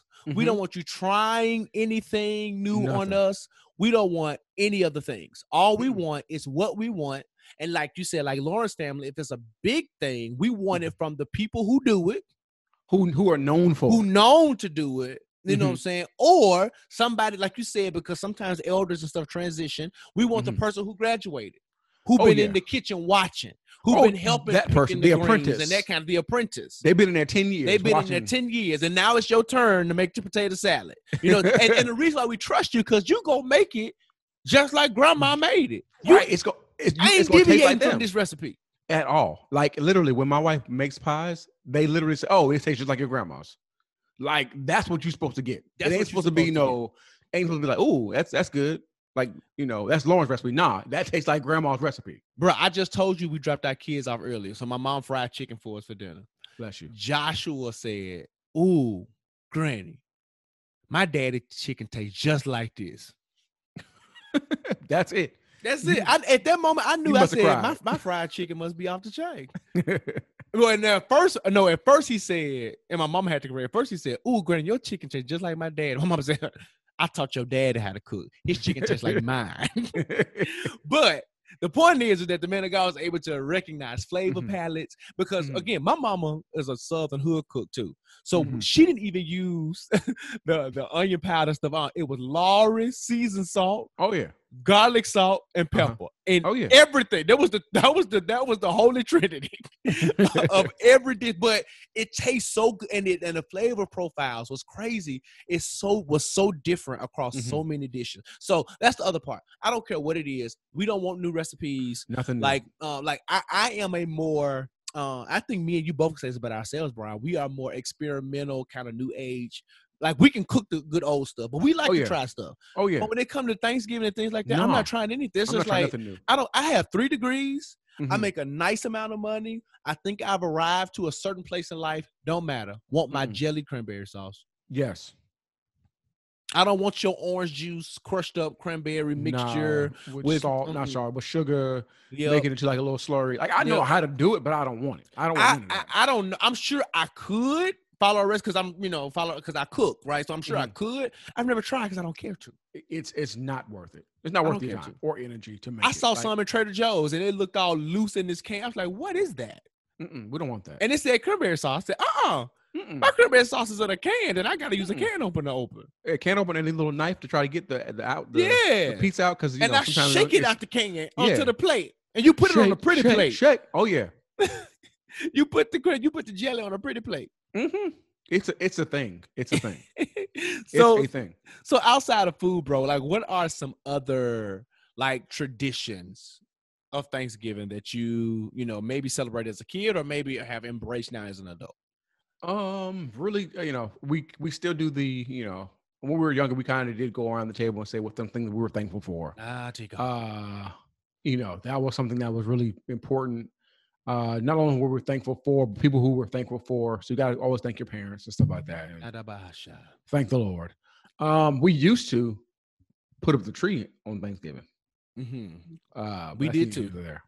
Growing up, we did.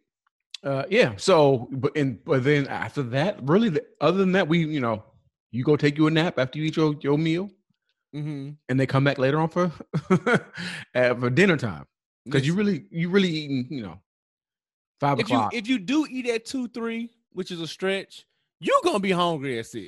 Yeah. And even if you eat at 4, 5, 6, you're gonna be hungry at 7, 8 o'clock. Oh yeah, it's just it's a thing. So you're gonna eat, watch football. Probably take a nap somewhere, eat some more. So one of the things that was a tradition for us is like we were a big TV movie family. Oh, that's a good one. That's what we do. We would but we would go to the actual movies. Yep.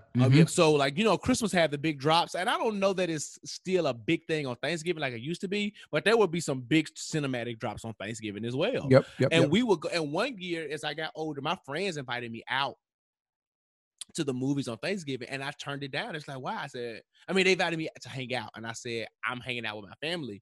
Like, I would put my cool card to the side to honor that tradition, because it was just a thing. Like, I loved my friends, but I wanted to, first of all, I love movies, but I wanted to be at the movies. And one year, I feel like I ain't gonna say I feel like, I remember seeing a group of friends who invited me out at the movie, and they looked at me like, not in disgust, it was almost respect. It's like, he's legit. Like, he didn't lie. Like, cause they thought I was flaking. Like, I didn't want to go. They was like, no, this dude's legit at the movies. Which was like, have I ever lied to y'all? I ain't got a reason to lie to y'all. Like who are y'all? Part of 16-year-old me was kind of ashamed. Like, just the kid, the teenager in me. But another part was like, I'm also kind of not, because really want to just do this movie. And it was a tradition. Right. Every year, bro, we would go to the movies. We would watch whatever big movie, mostly black movies, because black houses, Hollywood is black house. Hollywood, right? Yep. So that's what we would do. And then church. And so we didn't typically go around the table and say we were thankful for, because I went to a smaller Pentecostal Kojic church.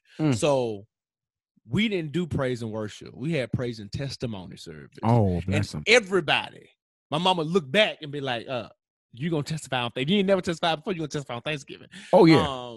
And it was just a thing. It was the thing.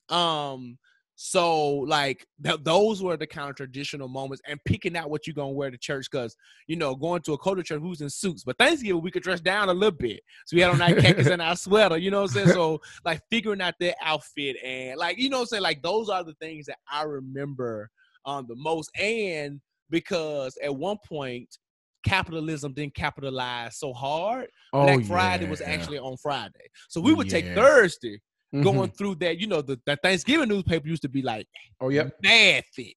So we would go through that joint. Like you said, Lawrence family did the spreadsheet. We would create a map. All right, we go to Best Buy first, then we go to Target. I mean, that's what we would do the end of Thursday night, because we would wake up at 5, 6 in the morning, and Friday we rolling, bro. Oh yeah, we rolling. Yeah, and that's same thing. You know, when I used to go to Virginia for Thanksgiving, we usually do go to the movies too. And then my wife usually kind of does the same thing, goes Black Friday shopping, but now it's Thursday, which I think is the worst thing. Which really bothers me as a person that loves Thanksgiving. Like, it's the disrespect for me. I agree with you. I actually agree.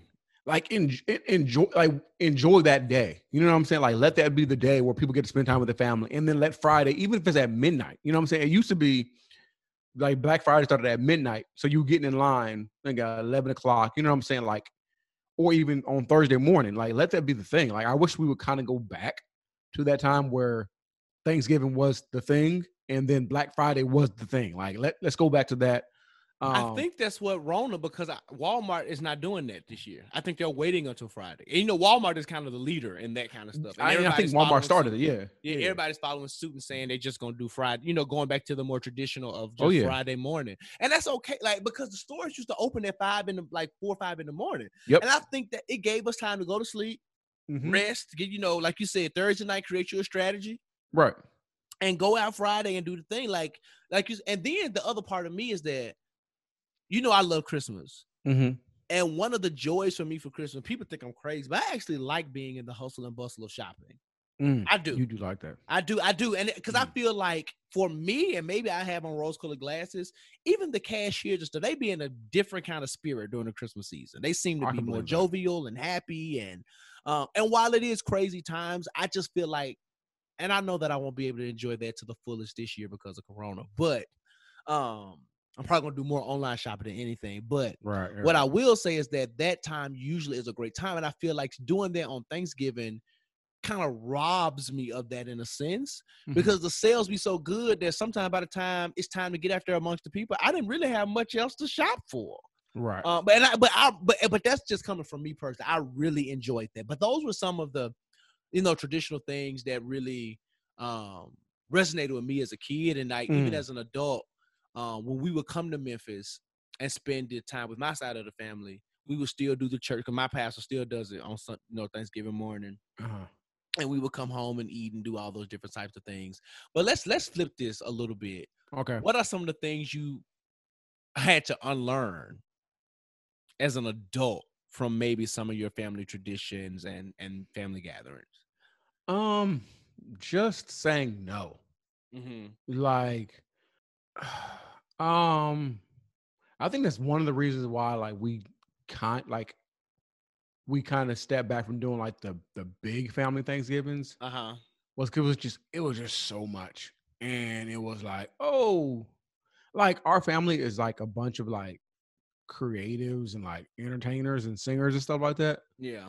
Like, my grandfather was in the music industry and stuff like that, and, you know, everybody want to sing and dance. So we would after Thanksgiving, like, it'd be like Showtime at the Apollo.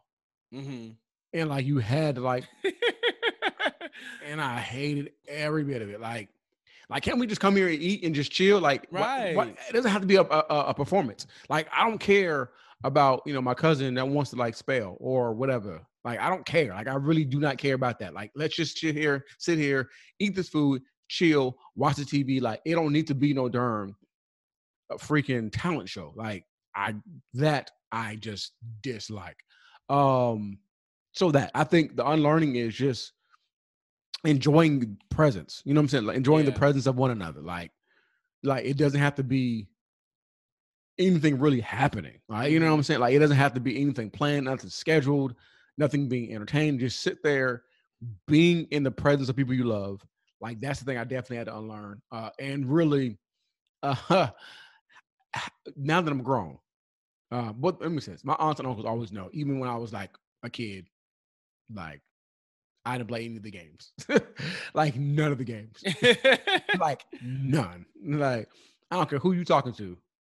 You ain't my mama, and you know my Uncle Louie. Like, and you're not my grandma. So get out of my face. So they would say stuff, and I would get them together. But now that I'm grown, that's a whole nother story. You bet not say nothing stupid to me. But those are those are things I've learned is like, that I've have unlearned is really just being in the presence of people, just enjoying the moment, and really just ignoring the people who want to talk to me. No, that's good. And you know what? Like, because ours were smaller, we didn't have a lot of the more toxic things that I hear people asking. Oh, so who you dating and who you blah blah blah. I think when we became teenagers, like my uncle would ask, like, you got a girlfriend, you got this, what I'm saying, stuff like that. And you're just a bashful teenager that kind of didn't want to stretch your business. But like as an adult, like it was mostly immediate family. So we didn't have that. But one of the things that I think my children could be prone to, especially as we navigate both sides of our family, is that kind of questioning or things like that. And I want them to be able to navigate those spaces in ways, like you said, I don't owe you anything. Right. Like who are you? I believe in respecting your elders, but this whole respectability politics type of thing, like just because you're older than me, I got to tell you my business. Means like, nothing. No. Like, means nothing. You know what I'm saying? Like, and I think, like, especially for like college, like leave college students alone. Mm-hmm. They about to go into, after they get done eating, they finna go into one of the worst parts of the year, and that's fine. Yep. Mm-hmm. Stop asking them about school. We don't want to talk about that. We here for 2-3 days. Right. I don't want to talk about that. You know what I'm saying? You don't want to talk about why Uncle Johnny ain't here no more. Don't ask me about school. Like, where's your husband? Don't do. Where your husband? You know what I'm saying? You know what I'm saying? Like, so last year. Yeah, and I think that's one thing for real in Black families we got to do is like we got to leave that stuff alone. Yeah. Like, you know what I'm saying? Just because somebody we got to stop asking these women when they're going to get married as if like becoming a wife is like the grand prize of life, because that's not true. It's not. For those that are married, they know it's cool. Yeah, like no, marriage is great, but like it's great. Like, it's nothing that like changes who you are if you never take that step. And I think it's just a generation that thinks like, if you haven't made it there, you must be doing something wrong, or you must be whatever. And that's just simply not the case. I think, like we said with college too, we got to stop asking them about, this ain't the time to ask about school. They are. No. It's one of the most stressful times. Right. Somebody comes with a new tattoo or a new piercing, like maybe they just wanted it. Right. It ain't got nothing to do with them living any other kind of life. They just wanted what they wanted, and that should be respected. So I think, as much as I love our Black families and our traditions and things, I do think there are things like that we got to leave at the doorstep. Yeah. We got to stop exposing dirty family secrets and like all that different, like, come on now. And we got to make sure that we are being integral and having great character. Like, there's so many horror stories, just kind of taking it deep for a second about stuff that go on in families. I'll just say it that way. Yeah. And we got to stop, that kind of stuff, because like especially in the bigger family gatherings, it's probably easier to hide and get away with. Right. And we got to stop that too. We just got to be, just love each other in the purest and safest ways possible, and not have these expectations. Like, if my son don't want to give you no hug, he not being rude. I'm raising emotionally intelligent children. Right. So if my son says, like, there are times where I tell my son, like, he'd be like, Dad, can I give you a kiss? Like, no, but you can give me a hug because I don't really want a kiss right now. Right. And he's learning to understand it isn't a rejection of his affection, more so than it is me teaching him how to respect people's boundaries and their space, even in just a moment. Oh, yeah. So, like, and I think, but an older adult be like, give your uncle a hug. Like, I don't know. If she said no, have to. Or if he said no, I don't want to hug you. I love you. I don't want to hug you, right? I don't want that.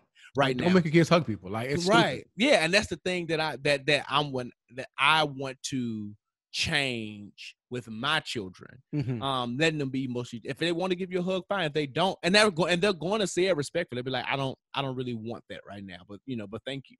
You know what I'm saying? That's kind of thing. So I think those are the kind of things that we can unlearn as we learn to navigate, dealing with family and being around family, and even close friends who are family, all those different types of things. You know what I'm saying? Yeah, definitely. Because my niece shades me every time I see her.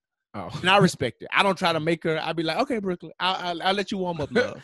Oh yeah, she's definitely shady to the people.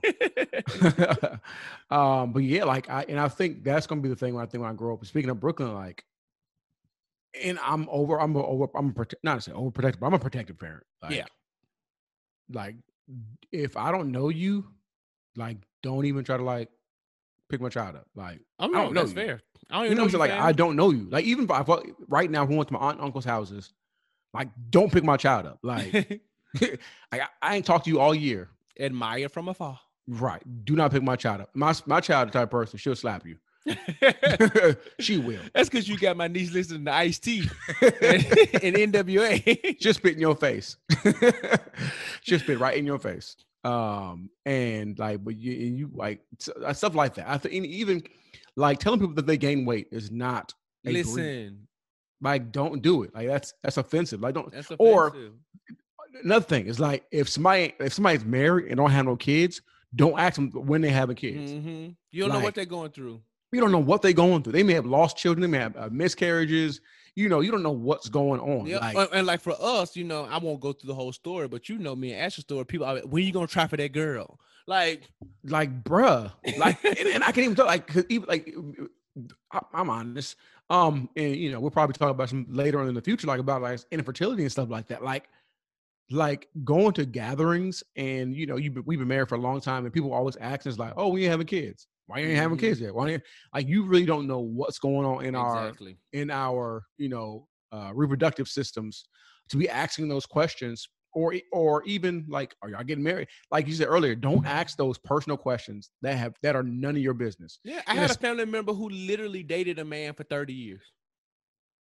And that's their business. And like, and we all kind of looked at it like, okay, if you have it, we have it. But you know what I'm saying? But like, don't you have that going on over there? Then you asking this couple over here who've been together 3, when you get married, when you go, like, no, you've been a girlfriend for 30 years. Oh, child. Yeah, like stuff like that is I think we need to unlearn, like get out of people's business, being respectful to people's lifestyles. Even within that, let's talk about that now too. Oh yeah, absolutely. People may bring people to Thanksgiving.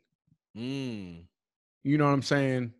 And people don't just, Black folks don't just bring people to Thanksgiving. Oh yeah, when you come to a major holiday, unless you got the quote unquote, and this is gender neutral, whole other family who gonna bring a different person every year, but that cousin, you know what I'm saying? So you're not expecting nobody. Cousin Faith. yeah, you ain't expecting nobody special. You got that one cousin, like what's the guy in Best Man, Terrence Howard's character? I don't know his name, but I know but him, like he gonna likely bring a different woman. That cousin gonna bring a different date. They gonna have a date, right? That you know that cousin, right? But for the most part, most of your cousins and whoever, when they bring somebody, it's serious. It's that person. It's serious. And it's somebody they love. So even if you don't like this person, be respectful of that relationship. And don't invite the ex because you still cool with them. Right. And don't bring up the ex. Don't even bring the ex up. You know what I'm saying? Like people are like, oh. How Ashley doing? You talked to her lately? and me grown, I really wish sometimes like I was in situations because like grown me, like young me was bad, but like grown me, aunts and uncles would be getting it. They would be getting all the business. My clapbacks would have been amazing. Oh, listen, all of the clapbacks. But yeah, like be respectful of those people that that come with them. And honestly, you have some people who may take these opportunities to come out. You know what I'm saying? Like those like it may be uncomfortable for you, but think about how uncomfortable it is for the other person. Like that I'm, doing this in this audience, in this group. And like, I think those moments, I think we just have to be, emotional. And I don't like gender, I don't like generalizing groups of people, especially Black folks, say Black people do stuff like that. So I'm not saying that, but we have a tendency sometimes to not be emotionally intelligent in certain situations, especially when it's like, when it comes to certain relationships. Oh no, absolutely. I think not just in relationships, like I said, even in college, somebody you could see them for the first time, they may have dropped out. and they Yeah. just they couldn't take it anymore, or because mental health is a thing, right? Mhm. Or somebody could have been dealing with some real mental health stuff, and you see Oh, yeah. them for the first time, and it's like, Mhm. don't ask, like, you know what I'm saying, like, Nah, don't this dig is into, like, that's not the opportunity, and it's really not your business. no, it's not at all. Let's start there. It's It just not ain't your business. Or even Right. like for me, like my mom don't really like tattoos. She's sanctified. Mhm. She don't Holy. really like tattoos. But if I walked into a space with my earrings and my tattoos showing, with her not liking it, if there was somebody who tried to say something, especially because I'm a preacher, or Mhm. as much as she does, she jumping up and coming to my defense. Oh, yeah. Because it's like, so because a part of that could have been too, like, for me, one of the reasons I didn't get tattoos earlier was because of, we grew up, Koji Brian, Oh, how yeah. we were raised, how we were taught. Right. So part of that for me, I won't dare compare that to like coming out and things like that. But part of Right. it is kind of like the revealing of Mhm. my freedom and my liberality. So if you came at me trying to like, oh, you're a preacher with the, you know what I'm saying? It brings a level of condemnation and shame. Mhm. And you know what I'm saying? So, and like, we don't need that energy. We want No, no. joy. Joy. We want love. We want happiness. Like saying, if we argue about anything, it's about which TV gonna show what, who's sitting where, kids table or the big table. Right. Like who gonna get the like, because I know when I go for the turkey, I like the wing. And it's only one turkey, which means there's only two wings. So you know what I'm saying? So if more than two people want the wing, right? That's a but that's the kind of trivial stuff that I want to. I don't want to be arguing over, like, all this. If you got the cousin you don't like, stay away from that cousin all day. Oh yeah. Thanksgiving is supposed to be the great day. Yeah, it's supposed to be the great day of the year. Yep. Don't say nothing to them. Don't be around them. Y'all argue on Black Friday. Do that on Black Friday. Right. We don't want to hear. Do that on Black Friday. But bro, what as we wrap this up, because we've been talking about the greatness that is Thanksgiving for a while. But as we wrap up, what is something that you're thankful for? Okay, well, I am thankful for for no Thanksgiving potlucks this year. Now that's a word. Say it again. I'm not saying thank God for Rona, but since we are not at work right now, we do not have to attend those nasty Thanksgiving potlucks. Like, Black people just do not like them. Like, other people, the Black people usually sit at the same table. Yep. And then talk about the food that was nasty, or we point out and we ask who made what, and then we talk about who has cats and all those. That's a thing. Who has cats? So if you have cats, Black people probably ain't eat your food. And if we do eat, notice we only eating the stuff that was store-bought.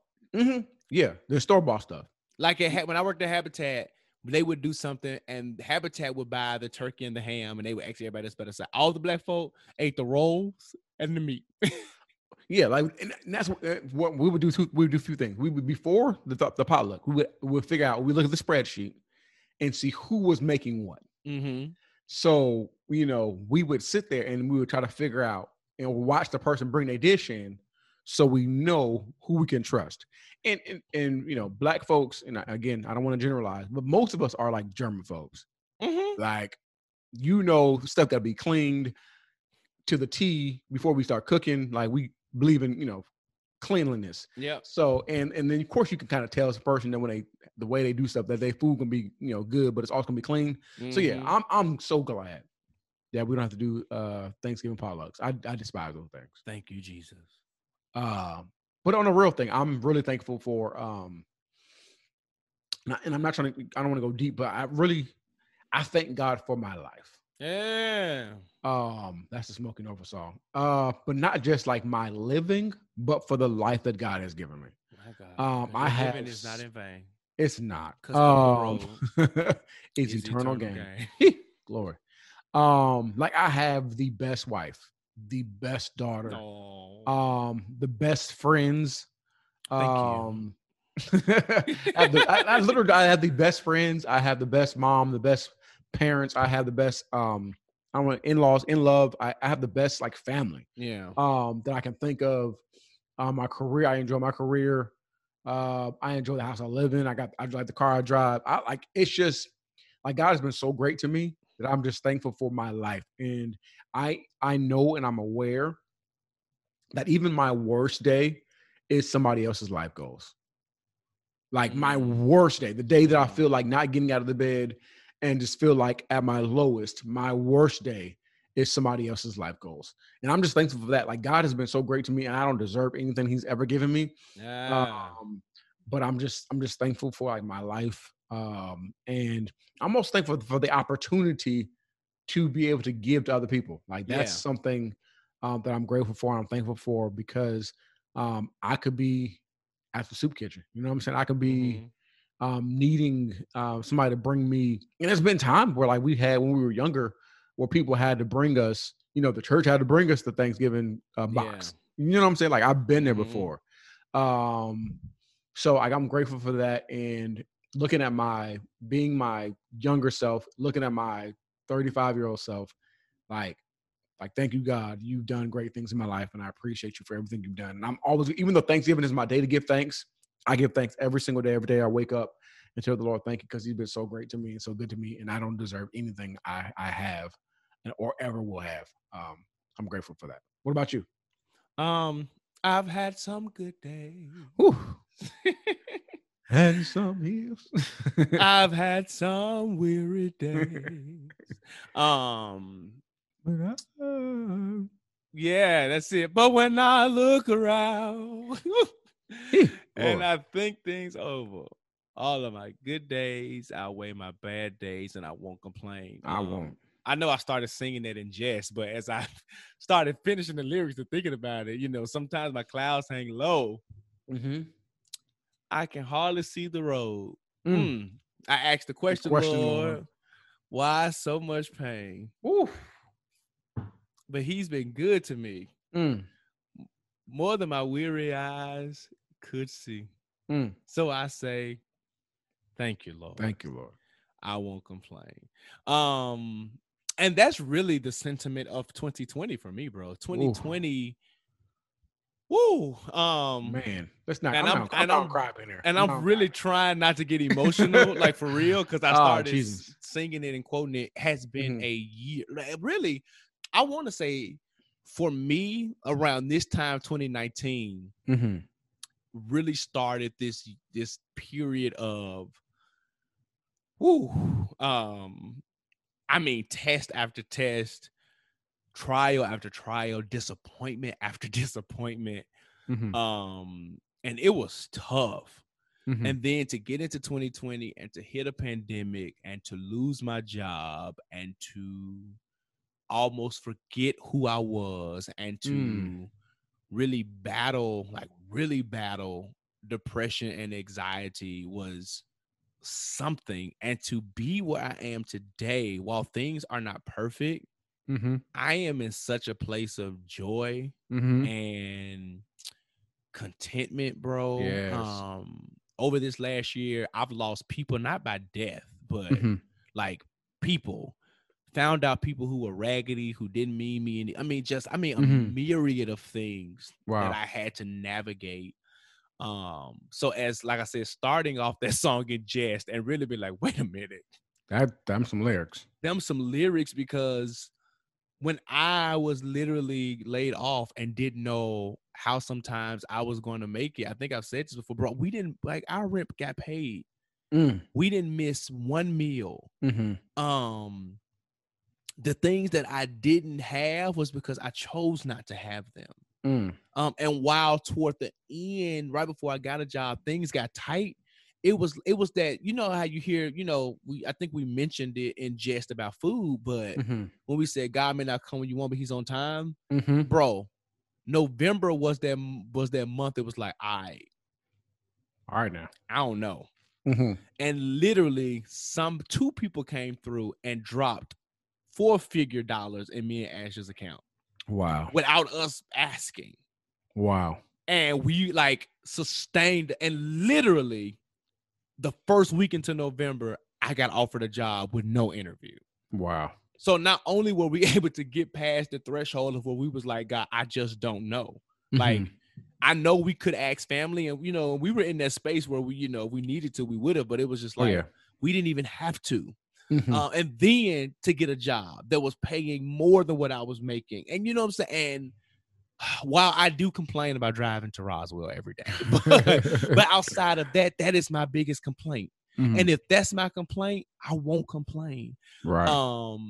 So God has really just been amazing. So for me, it is the fact that I've been able to be sustained. The fact that I had a wife who loved me through my emotions and held me down through the moments where I didn't feel worthy of even being her husband, because I knew that her love for me was not predicated on what I could provide, but really seeing that in action and her stepping up in ways that not even just financially, bro, but just her assurance as a wife came through.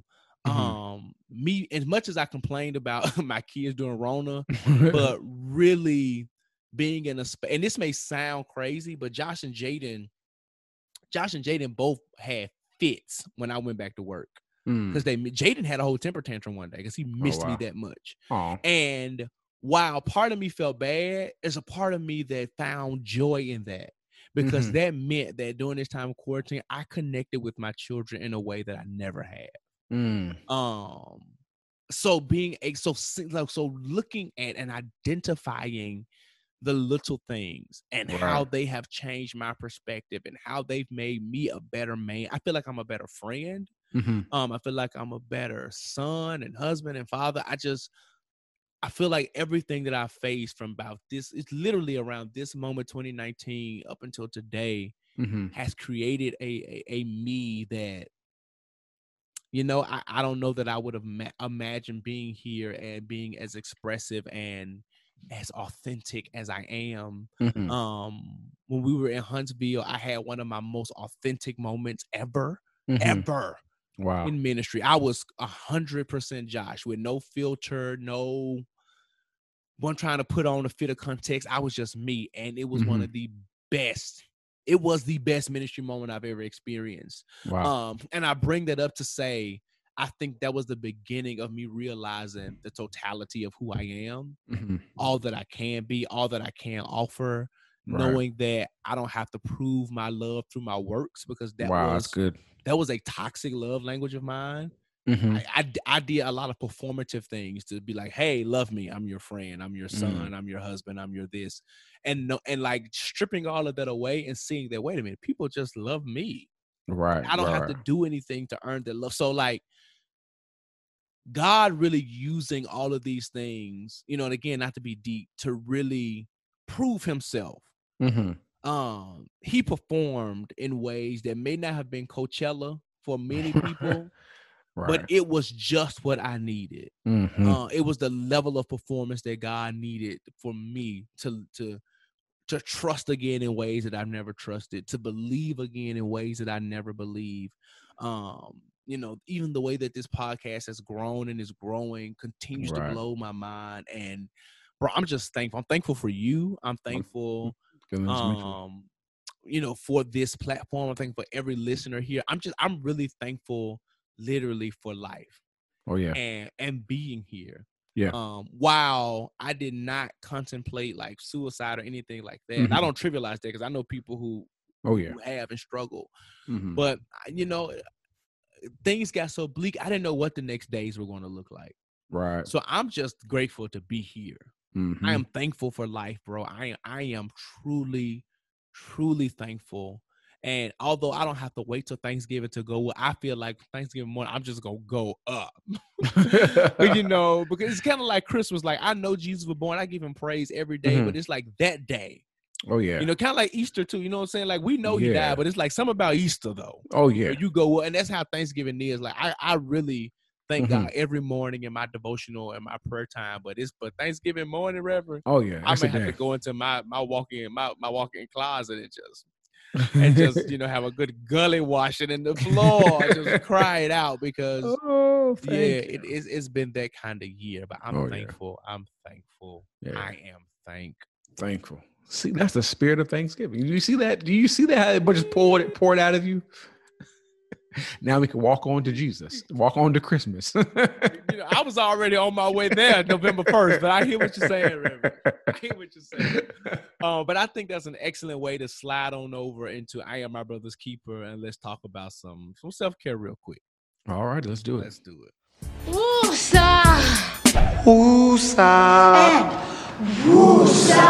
All right, we are here at I Am My Brother's Keeper, Black Man Self-Care. What do you plan on doing this weekend for Black Man Self-Care? Grocery shopping. Okay. I don't know that that's self-care, but like I said, my mom and dad are coming. Mm-hmm. So I gotta get this Thanksgiving dinner prepared and schedule it out and things like that. So that's and whatever. But I don't have the kids.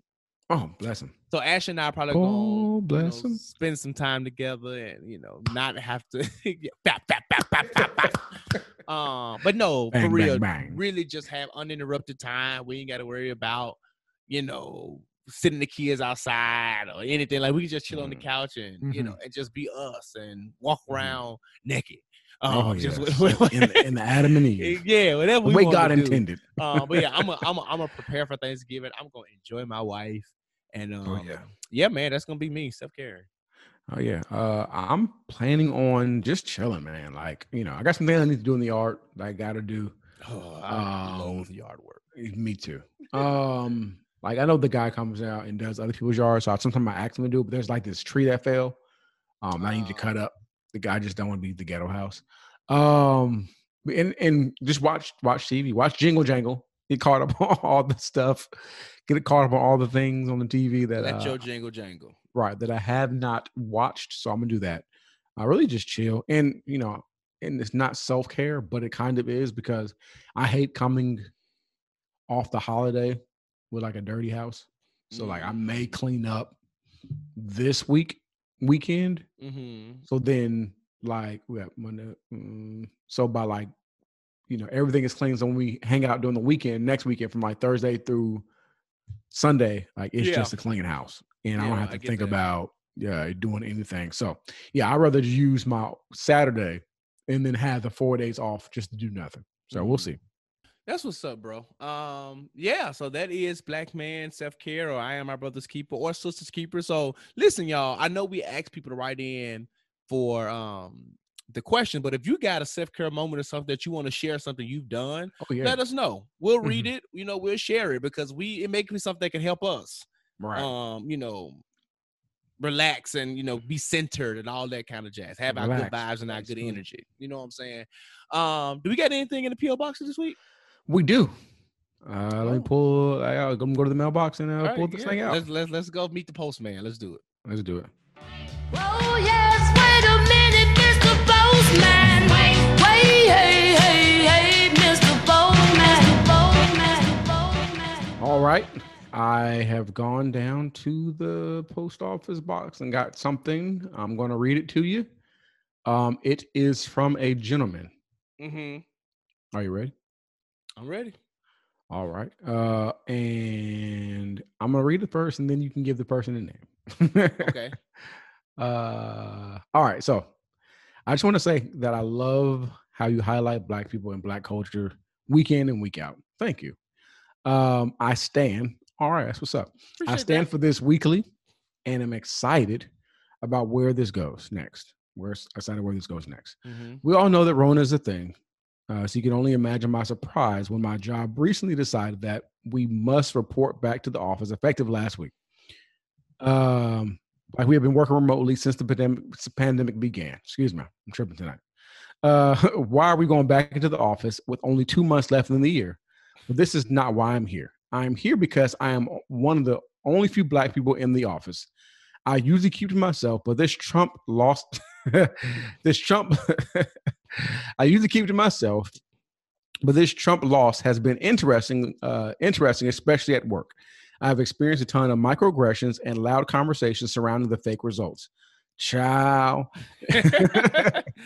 Now having given the proverbial "nah, fam, I'm good" way too many times that I would like to. My melanin deficient colleagues have been trying me real hard. I mean, real hard. I cannot lose my job, but I'm at my wit's ends. Help. how would you address these people who would you? Excuse me. How would you address these people, or would you just leave it alone? Your homeboy, and then we can give him the name. Let's call him Jeremiah Breedlove. Okay. Jeremiah Breedlove. Okay. So Jeremiah Breedlove asks again, how would you address these people? Or would you just leave it all alone? Okay, Jeremiah. So, All right. I specialize in, telling the whites about themselves. Because you know what? It's really not white people. It is whiteness. Because I know some really great white people. So I don't want to like create this box to, make people think that me and Brian hate white people. We don't. Yeah, we don't. I despise whiteness. And what whiteness is, the caucasity of things, is really, like you described in your letter, the microaggressions, the kind of what's the word that I want to use? It's kind of the blindness or the you willfully blind. That's the word I want to use. There it is. The willfully blind kind of blindness that you have towards your own privilege. Right. And how you sit in it, how you rest in it, how you fail to acknowledge it, how you fail to actually utilize your privilege in ways to benefit culture and benefit those that are around you. So for me, the way that I would address it is that it depends. So if you're in a environment where you have your own office, I would just like stock up on snacks and really just be in my office, close my door, and leave that joint when I gotta pee. And I need to eat lunch or something, like, what I'm saying? Like I would make my office my sanctuary. If you have your own space, you're able to do that. If you're in a one of these more modern workspace where it's open, or you are in a more traditional space but you happen to have a cubicle, it's a little bit hard. But you could stick to yourself, because when I've had cubicles in the past, I still had snacks. So like there's ways that you could find, what I'm saying, to be your own piece in that area. But when you do need to interact, or somebody comes around you, or you hear different conversations because you're in a kind of cubicle or open space, there is a way where you can just politely say, hey, I would appreciate it if we didn't discuss certain things. So it's just be honest. And they may be like, chill, bro. They may do you like that. But I think you having the conversation at least puts it on their radar that you are bothered. I don't ever think it's above, pull a Karen and go to HR. And let them know how you feel. I don't know that it would change anything, but I think it is a step in a direction that can at least give you some type of resolve. And lastly, and certainly not least, you can just address it head on if you're being directly, like if microaggressions are coming directly at you, call it out. And that's the thing where I'm saying, like, we have to be uncomfortable disrupting spaces and call people out. Call them to the carpet when those microaggressions happen. Call them to the carpet when they are not recognizing their privilege. Call them to the carpet when they begin to do things that are not okay. I had a colleague of mine. I was a paralegal of the other attorneys. He was older, a white gentleman. He had grandchildren my age, or like right under me. And every time we got in a space like an elevator or a stairwell, we walk into a meeting or something like that, and you try not to make it awkward when you have a conversation. So he would make conversation. He would always ask me about Black dances or songs. And eventually I had to I said, Neil, you're very educated. So am I. We don't have to talk about it. You don't know anything about the Nene, sir. Outside of what your your grandchildren, maybe, at that time, TikTok wasn't even a thing. Which makes me sound old, but TikTok is new. But anyway, this was literally like 3 years ago. But anyway, so like, no, what I'm saying? Like, outside of what you may have seen on social media or what your children have shown you, you don't know anything about this stuff. And that's okay. But we don't have to bunk. What if I didn't even know what the Nene was? How you know that I even like the Nene? You know what I'm saying? But I had to eventually call him out. That's the point I'm trying to make. Right? And once I did that, he apologized and it stopped. And so for you, you could do, like, as in my suggestion would be, create your own inner sanctuary where you can limit interaction to, if you hear it, you can politely call it out, and or go to HR, or 3, just straight up disrupt spaces and, call it out. And sometimes we don't have the energy to educate people, especially white folks, on, to be a freaking decent human being. Right. But sometimes you have to do that. And if Right. you have to do that, then do it. But do it in a way where you don't lose your job, right? Because Right. I don't want you losing your job out here, Bree Love. I want you to keep it. But at the same time, I don't want you to have to go through and suffer in some of the ways. And you're right. It don't make sense for y'all to be going back. Like, they could have just waited to January. Right. But that's neither here nor there. Brian, you got anything else? And I was gonna start there. Like, your company is trash for making you go back to work at the end of the year. Like think about this. This is like the holiday season. So what? Next week is like half a week, and then you come back, and then you have like a couple weeks, and then it's Christmas, and then you off. Like, it's stupid. So your company you work for is whack. You might need to reconsider your place of employment. But yeah, like I would say the same thing with Josh. If you have the ability to like just create your own environment, I've done that. Like, I've had the office, and I legit have my door closed most of the time. And people say that's not good for culture, but like I just didn't like people coming in and talking to me. Like, I just really didn't. And I was a great employee. I was great to people. Like, I came to talk to you when I wanted to talk to you, but during the day, like, don't come up in here. And then on top of that, you have the excuses, Rona. Like, don't walk up on me. Like, really don't walk up on me. Yeah. Don't walk up on me. Like, it's just unnecessary to do that. Please don't do that. But it's tough because, and depending on where you live, these conversations, if you like in a good old boy society type company, these conversations are going to happen. Yeah. And like Josh said, like either you got to either just, dip out and create your own space, or you have to just talk about it head on. Like, give me some proof, brother. How is this stuff? Right. How the results fake? Like, what happened? Like, you give me the numbers. Like, don't give me some talking points that you've seen on Fox News or Newsmax and all those other kind of places. Like, give me like the legit information. Let me know what really happened, and let's really talk about it. And that's what no pun intended, but facts trump everything else, and there's nothing else that they can do. But yeah, that's was it Jeremiah Breedlove? That's what you said. Jeremiah Breedlove. I hope we helped. I hope that helped. I hope so, Jeremiah. I hope that helped, man. All right, and we also want to thank you all. We got another item that came in the PO box, and since it's a longer episode, since we won't be here next week, we want to shout this person out. We got some love that came by this week and said, "Hey guys, I became aware of the podcast recently because I know of a guest you had on early. I intended to just listen once, since there are so many podcasts out there that I regularly listen to, but man, I am hooked. Thank you." Thank you. You guys cover so many great topics for Black men, specifically, that have been so helpful. Focus on Black joy, self-care, men, therapy, etc. We all know that 2020 has largely been trash, but I can't deny the clarity that I've gotten thanks to resources like your podcast. Me and my wife are from Ohio by the way of Memphis and have called suburban Nashville home for more than 6 years now. Come on, Memphis. I'm well aware I live in a solidly red state, but I honestly thought that in my county, there would have been at least a change, in given that the fact that we're, that being conservative, it's, I guess we equate being conservative knowingly to supporting evil.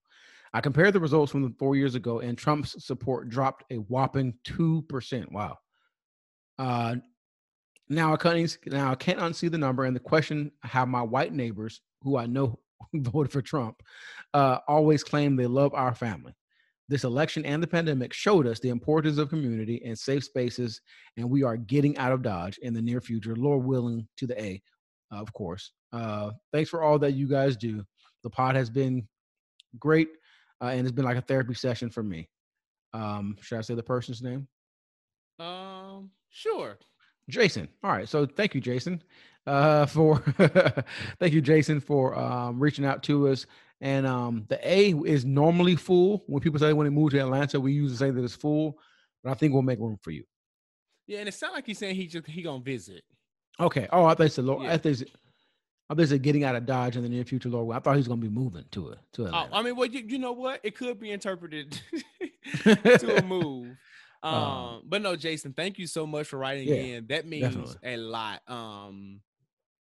I kind of threw my eyebrow up when you said you was gonna plan on listening one time, but no, I know I get it though, because I have as a podcaster, I also love podcasts. Right. So I have the ones that I listen to, and people try to throw me new ones. I'm like, listen, I got a list. Right. So, and sometimes you do listen to the one and you kind of go on. So I appreciate that you listen because your friend, whoever was on the show. But it's dope that you hear something that you really liked and you kept it up. So man, thank you so much. If you haven't already, give us 5 stars and leave us a dope comment. Please do. Follow us on Instagram. Do. Yeah, and chat and tell your friends and their friends and announce it at Thanksgiving. Right. Send that in a group text. Send it, please, and say, hey, y'all, I need to listen to this podcast. And the thing is, Jason, I kind of know where you are. I live in a predominantly white neighborhood, and I know the neighbors who have the signs in their yards. So I live in a neighborhood, bro, that our HOA doesn't let us do it. But we saw one of our neighbors across the street had one like right at his garage, and it was kind of hidden. And I was just like, so I get it. I know how you feel. I live in a county that this year, I think Brian and I, both of our counties turned blue, but historically, they are red and super conservative. So we definitely understand. And you can't, I don't think it's your job to unsee it. I think it's your job to now understand how you navigate with those neighbors if you have to interact with them. And if you don't, then you don't, Right. Ain't nothing you have to do. You don't have to kick it with them or anything like that. Just, they won't be invited to your cookout. Listen. And don't go over their house for no dinner or potluck. You got to they probably put like raisin, they potato salad anyway. Right. Nasty. So, anyway. But again, thank you, Jeremiah, for writing in, and thank you, Jason, real person, Jason. Well, Jeremiah's real too, but that ain't your name. Ain't your name. But thank you, Jason, for writing in. We appreciate you. Let's get ready to wrap up this marathon of an episode with a greater conversation and get up out of here. Let go. Let me talk. Let me talk. All right, y'all. So we are here in a greater conversation. And this week, we're going to do something that we're going to coin as putting somebody on three-way. That means that we're passing the conversation. We're giving the conversation to somebody else. We have plenty of things that we can rant and rave about. But one of our Black queens, Miss Amber Ruffin of the Amber Ruffin Show, called out racism in an amazing way. So we're going to let her have this particular segment. So listen to this classic read. And if you are unfamiliar, get familiar. And if you don't know the ways or the things she's talking about, listen and be educated real fast. Please do. This week at a Trump rally, Republican Senator David Perdue mispronounced Kamala Harris's name. And worse, he did it on purpose. But the most insidious thing that Chuck Schumer and Joe Biden are trying to perpetrate, and Bernie and Elizabeth and Kamala, I don't know. Whatever. That really made me mad. Senator Perdue has worked with Kamala Harris in the Senate for 3 years. He knows her name, and he definitely knows how to pronounce it. I am sick of white people acting like Kamala is just a name you can't say. Guess what? If you refuse to learn someone's name because it belongs to a person of color, you are a racist. You know how I know? Because here are some of the names that white people always get right. Emily Ratajkowski, Timothée Chalamet, Saoirse Ronan, Cher. White people love to be like, your name is too hard. Please meet my daughter, Sinead. Look, here's a little history lesson for you. One of the only things Black people really gained control of in the history of this country is what we name our children. When Black folks got off slave ships, white people renamed us. So when we finally got some freedom, we decided to take our names back. We took our power back. So you get Keishas and Shanikas and Devontaes on your roll call, and there is power in those names. And if you are willing to learn a white Eastern European name that has no vowels, but can't wrap your head around Kamala, you need to ask yourself why. Kamala is barely any different than Pamela, and there's not a white person alive who doesn't know a Pamela. This name plays to your skill set. We created names that fill up your lungs, your chest, and your whole mouth when you say them out loud. So fix your mouth and say it right. We have beautiful, melodious names that tell the story of being Black in America, like mine.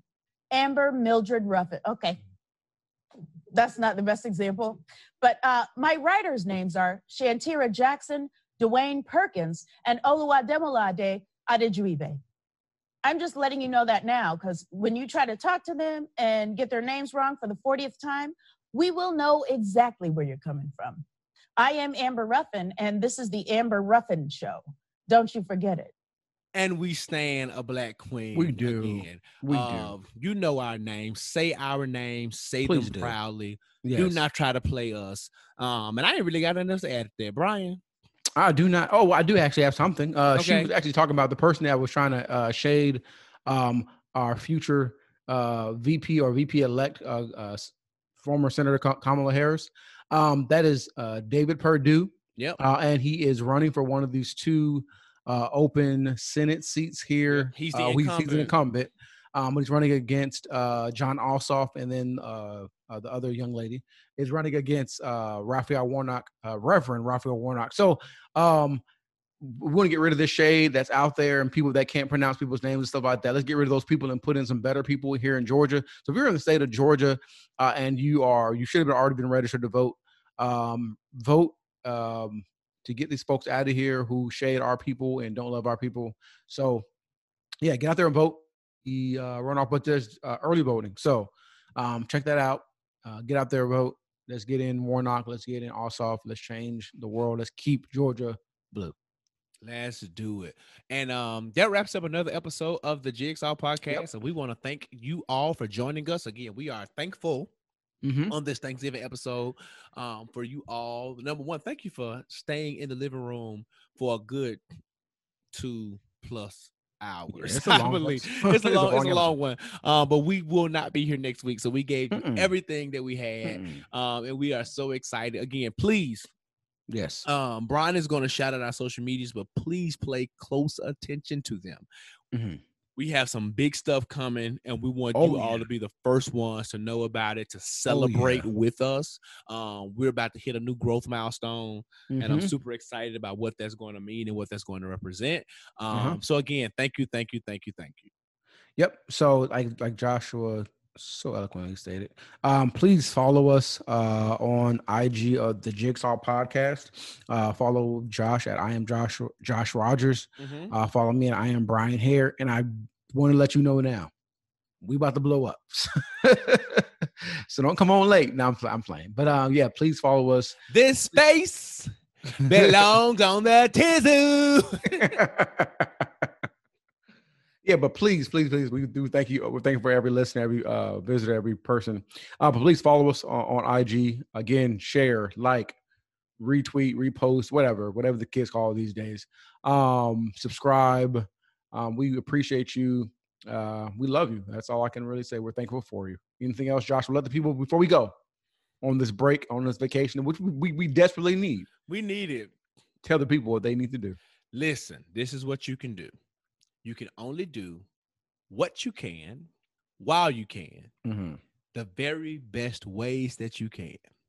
But in the midst of all of that, especially if you're cooking Thanksgiving dinner, don't you dare get caught with your work undone.